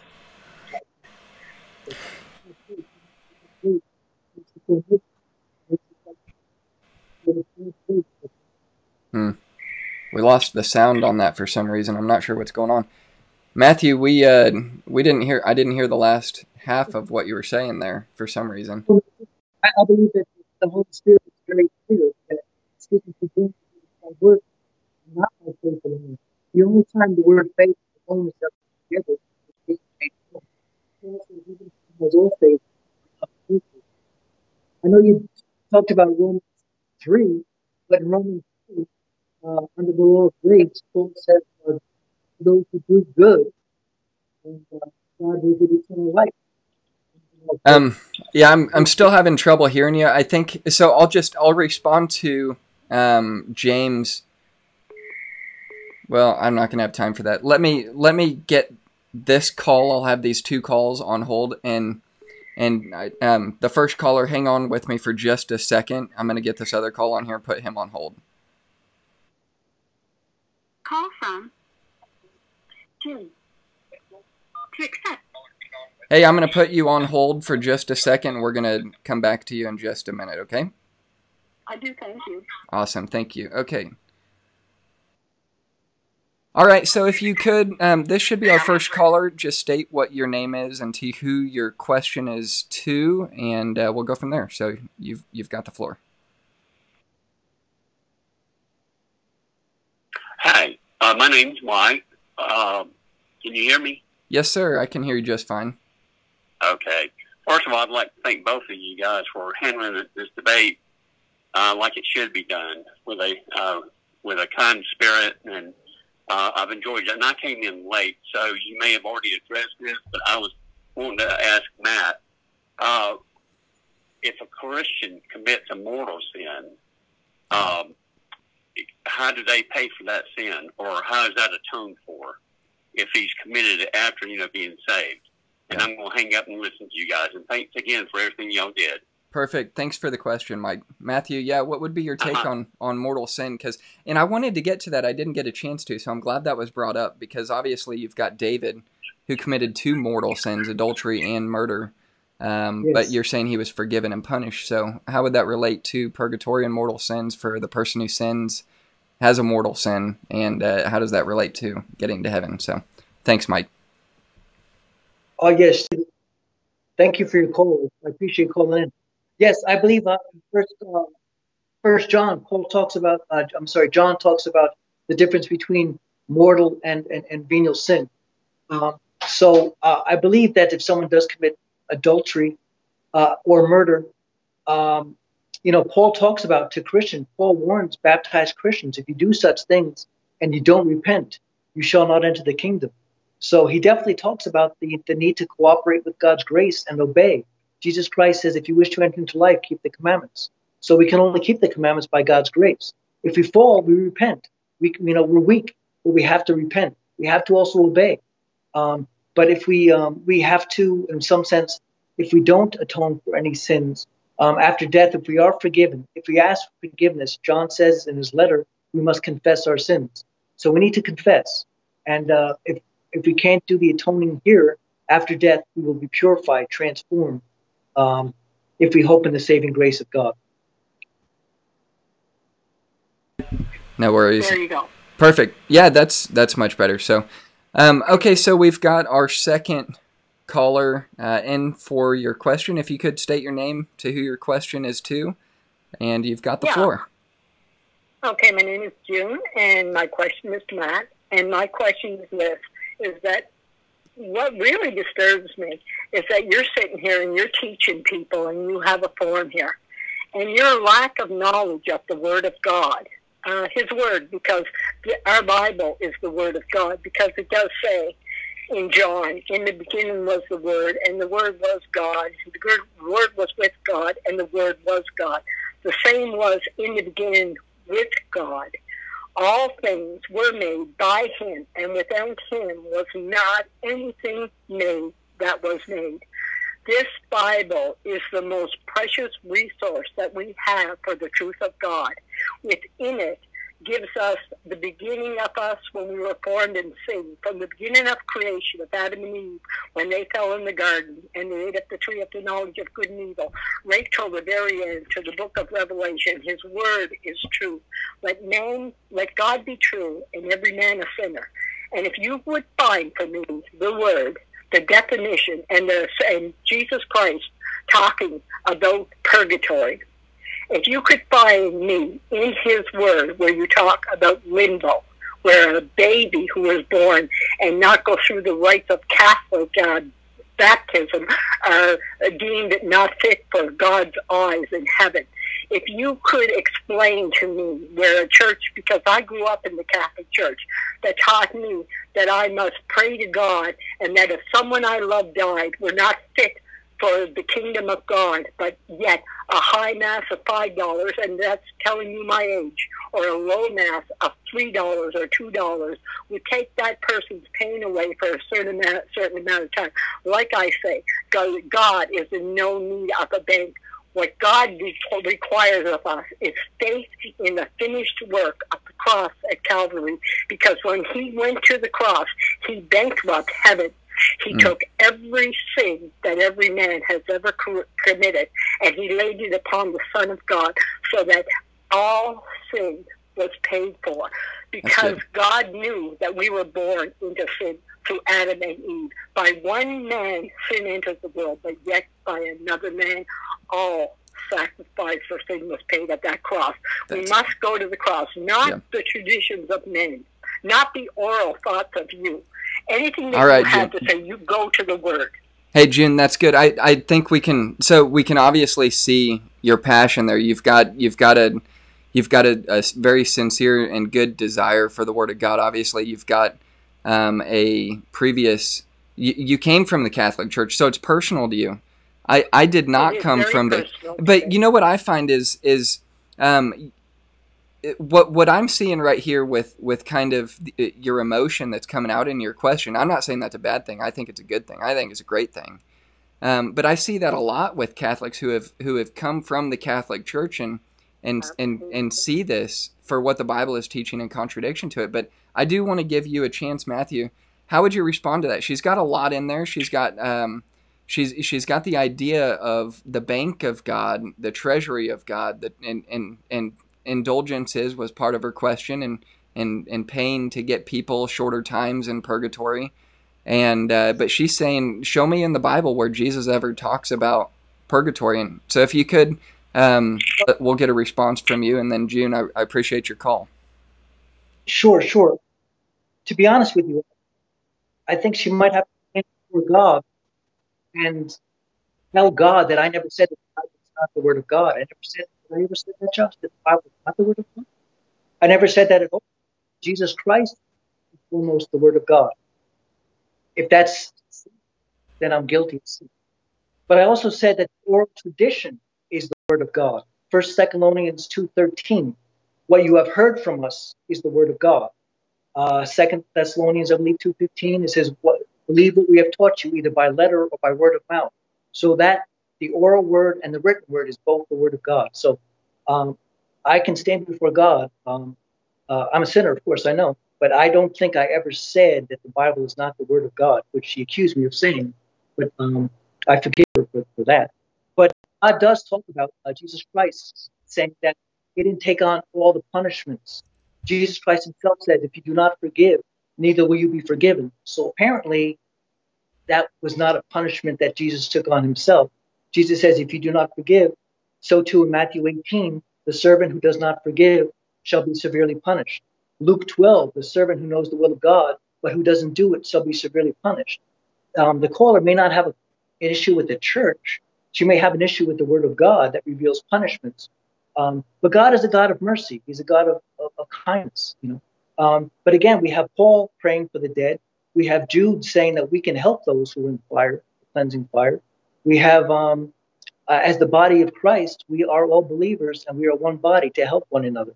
It's God's saving grace, but the accountability is there. And like I said, John in his letter says, if we confess our sins, Peter says, love one another, for love covers a multitude of your sins. How can our love cover our sins? And that's because it's the temporal punishment. So to the caller, I said, I'm sorry that you've been hurt, but if you read the catechism and pray, maybe have some Eucharistic adoration, I believe that Jesus will call you back home to the church that he established before the New Testament was even written. So I ask you to pray for me, and I will pray for you, to the caller. Okay, so I don't see any other questions that are coming in here, so I'll take just a second, because I didn't get a chance to respond to James, because I was taking the call that was coming in, but in James 2, obviously you're going to see the difference between the Catholic interpretation and what a free grace interpretation would be on this. But you see the difference where he says in verse 17, even so faith, if it has not works, is dead being alone. So obviously the Catholic would point out the idea that the only time that you see the words faith and alone together is when he says that faith without works is dead being alone. So, but if you keep on reading, it doesn't stop there. In verse 18 he says, yea, man may say that you have faith and I have works. Show me your faith without your works, and I'll show you my faith by my works. And then he goes on to the description of Abraham being justified when he offered Isaac, and then you've got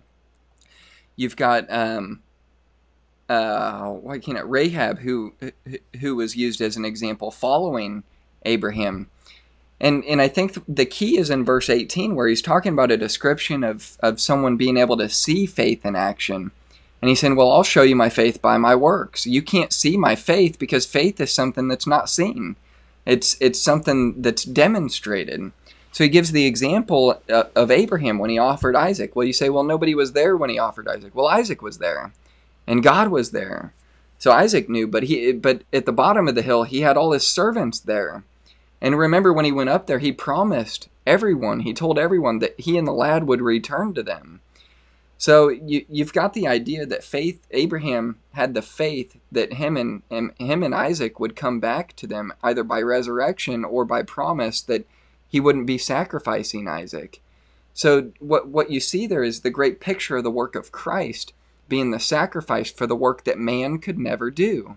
In fact, he takes man all the way, Abraham, to the point of offering Isaac on an altar, showing the work of man to atone for their own sins. The man being the one on the altar. And you know what God did? He stopped that because he said, no, you cannot atone for your own sins ever. Man cannot do the work that God does. God has to be the one to atone for man's sins by coming down and becoming a man and laying on the altar himself, which would be the cross for us. So what you see then in Romans 4 would be the great idea in showing that Abraham could never be justified before God by his works, but he could be justified before man, and comparing that to James 2. But you also mentioned James 5, where it talks about saving one as pulling them out of the fire. And I think that this is going to be a great reference to what you also referenced as one suffering loss and suffering punishment and the destruction of a person, as obvious references to Christians. This is where we draw the distinction between the rewards as loss and not the salvation as the loss of the Christian. So when we look at the person coming out of the fire, you've still got your salvation. The man came out, but he suffered loss as the reference to the destruction that happened when he came through that fire. That's the destruction of the Christian and the warnings to the Christian that when you lack forgiveness, when you lack love, when you lack the scriptural references to the aspects of saving, as you see in James 5 with the saving of pulling them out of the fire, that's coming through the judgment seat of Christ, saving them from the loss and the destruction of what they would have.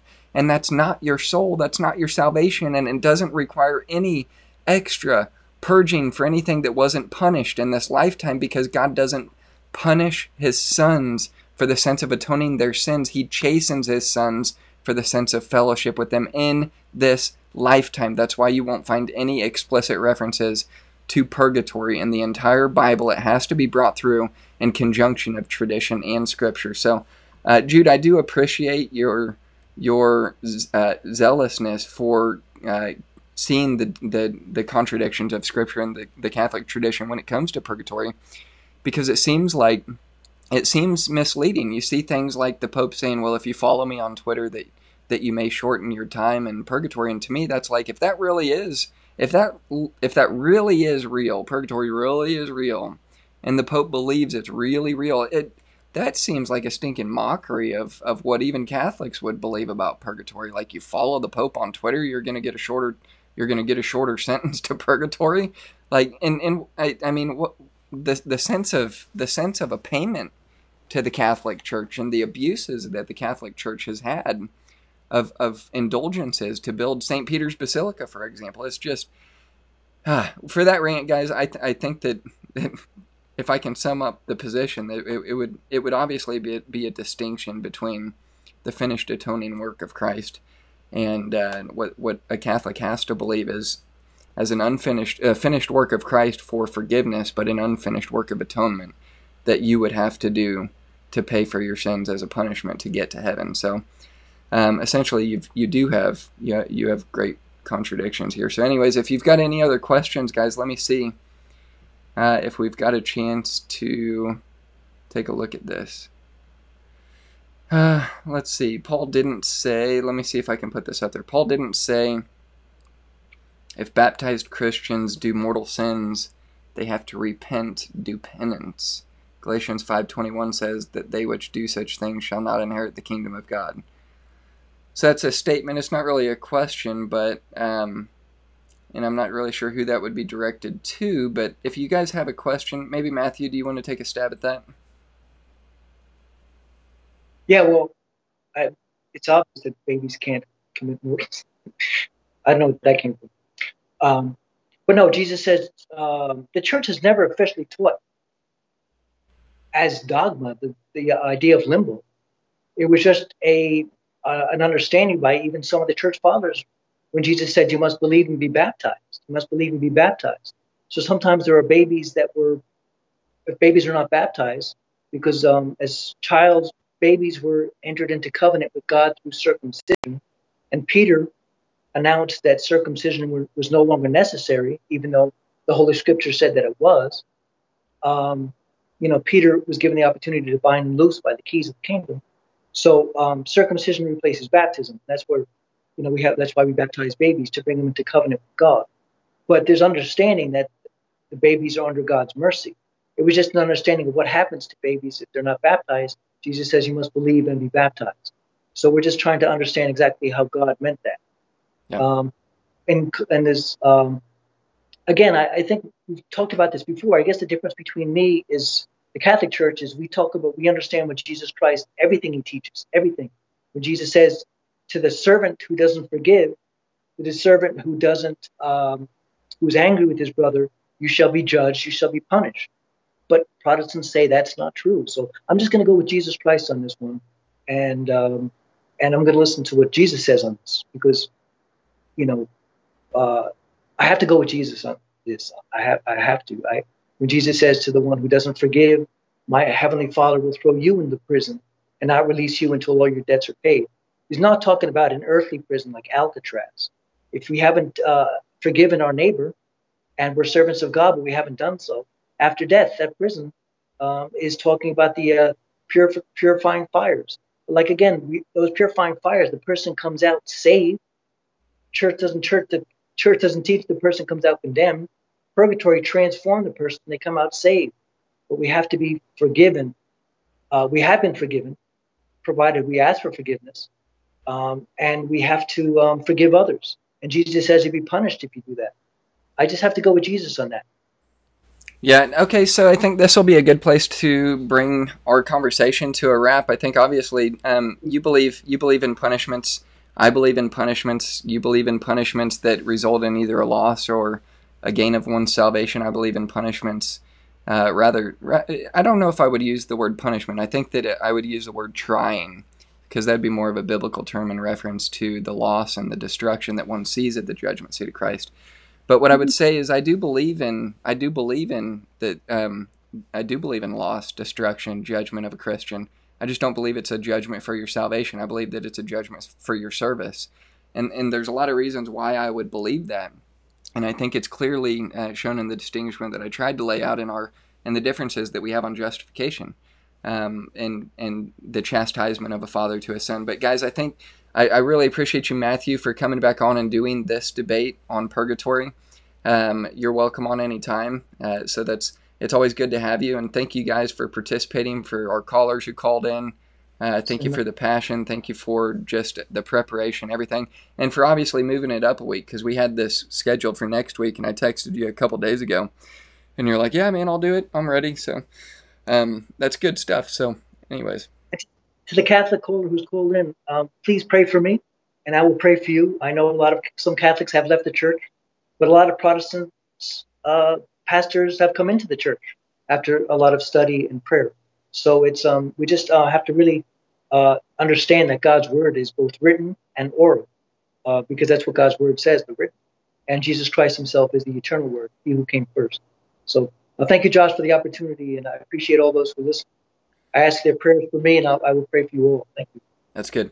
Awesome. Okay, so that's going to be a wrap for today's episode. Guys, let me give you an update here. We'll go to the closing scene. Let me get the volume down.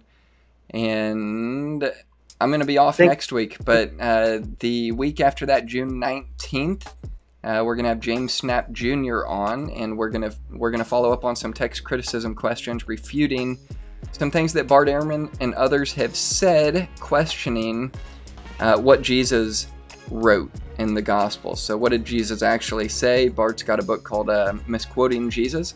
We'll be able to go through some of the popular arguments to give you confidence that what was actually written and spoken by Jesus Christ was actually preserved as well, and that you can rest assured that what you've got today is what you've got in the Bible. Obviously, he and I are going to have some differences because he's not a TR guy, and I am, but that's going to be an interesting conversation, so stay tuned for that. And I hope that you guys enjoyed this. Please like, share, and feel free to put this in different Facebook groups and all that good stuff. But it'll be on audio within 24 hours, hopefully, so you can get it on your podcasting audio platforms as well. Anyways, that's all I've got, guys. I hope that was a blessing to you.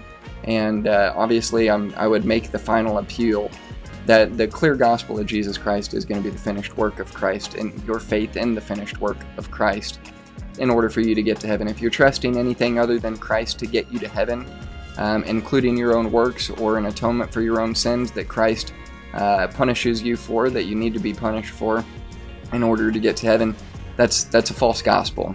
And I would encourage you, if you're in a church or the Catholic Church that teaches that, to come out of that and to find a good local church that actually teaches you to trust in the finished work of Christ. So I love you guys. I hope that message came across in a message of love and not condemnation, because I do want you to understand the true gospel of Jesus Christ as it's presented in Scripture. And tradition is important, but tradition doesn't overrule Scripture. Scripture overrules tradition, where tradition would contradict Scripture. So with that said, guys, God bless and have a great evening.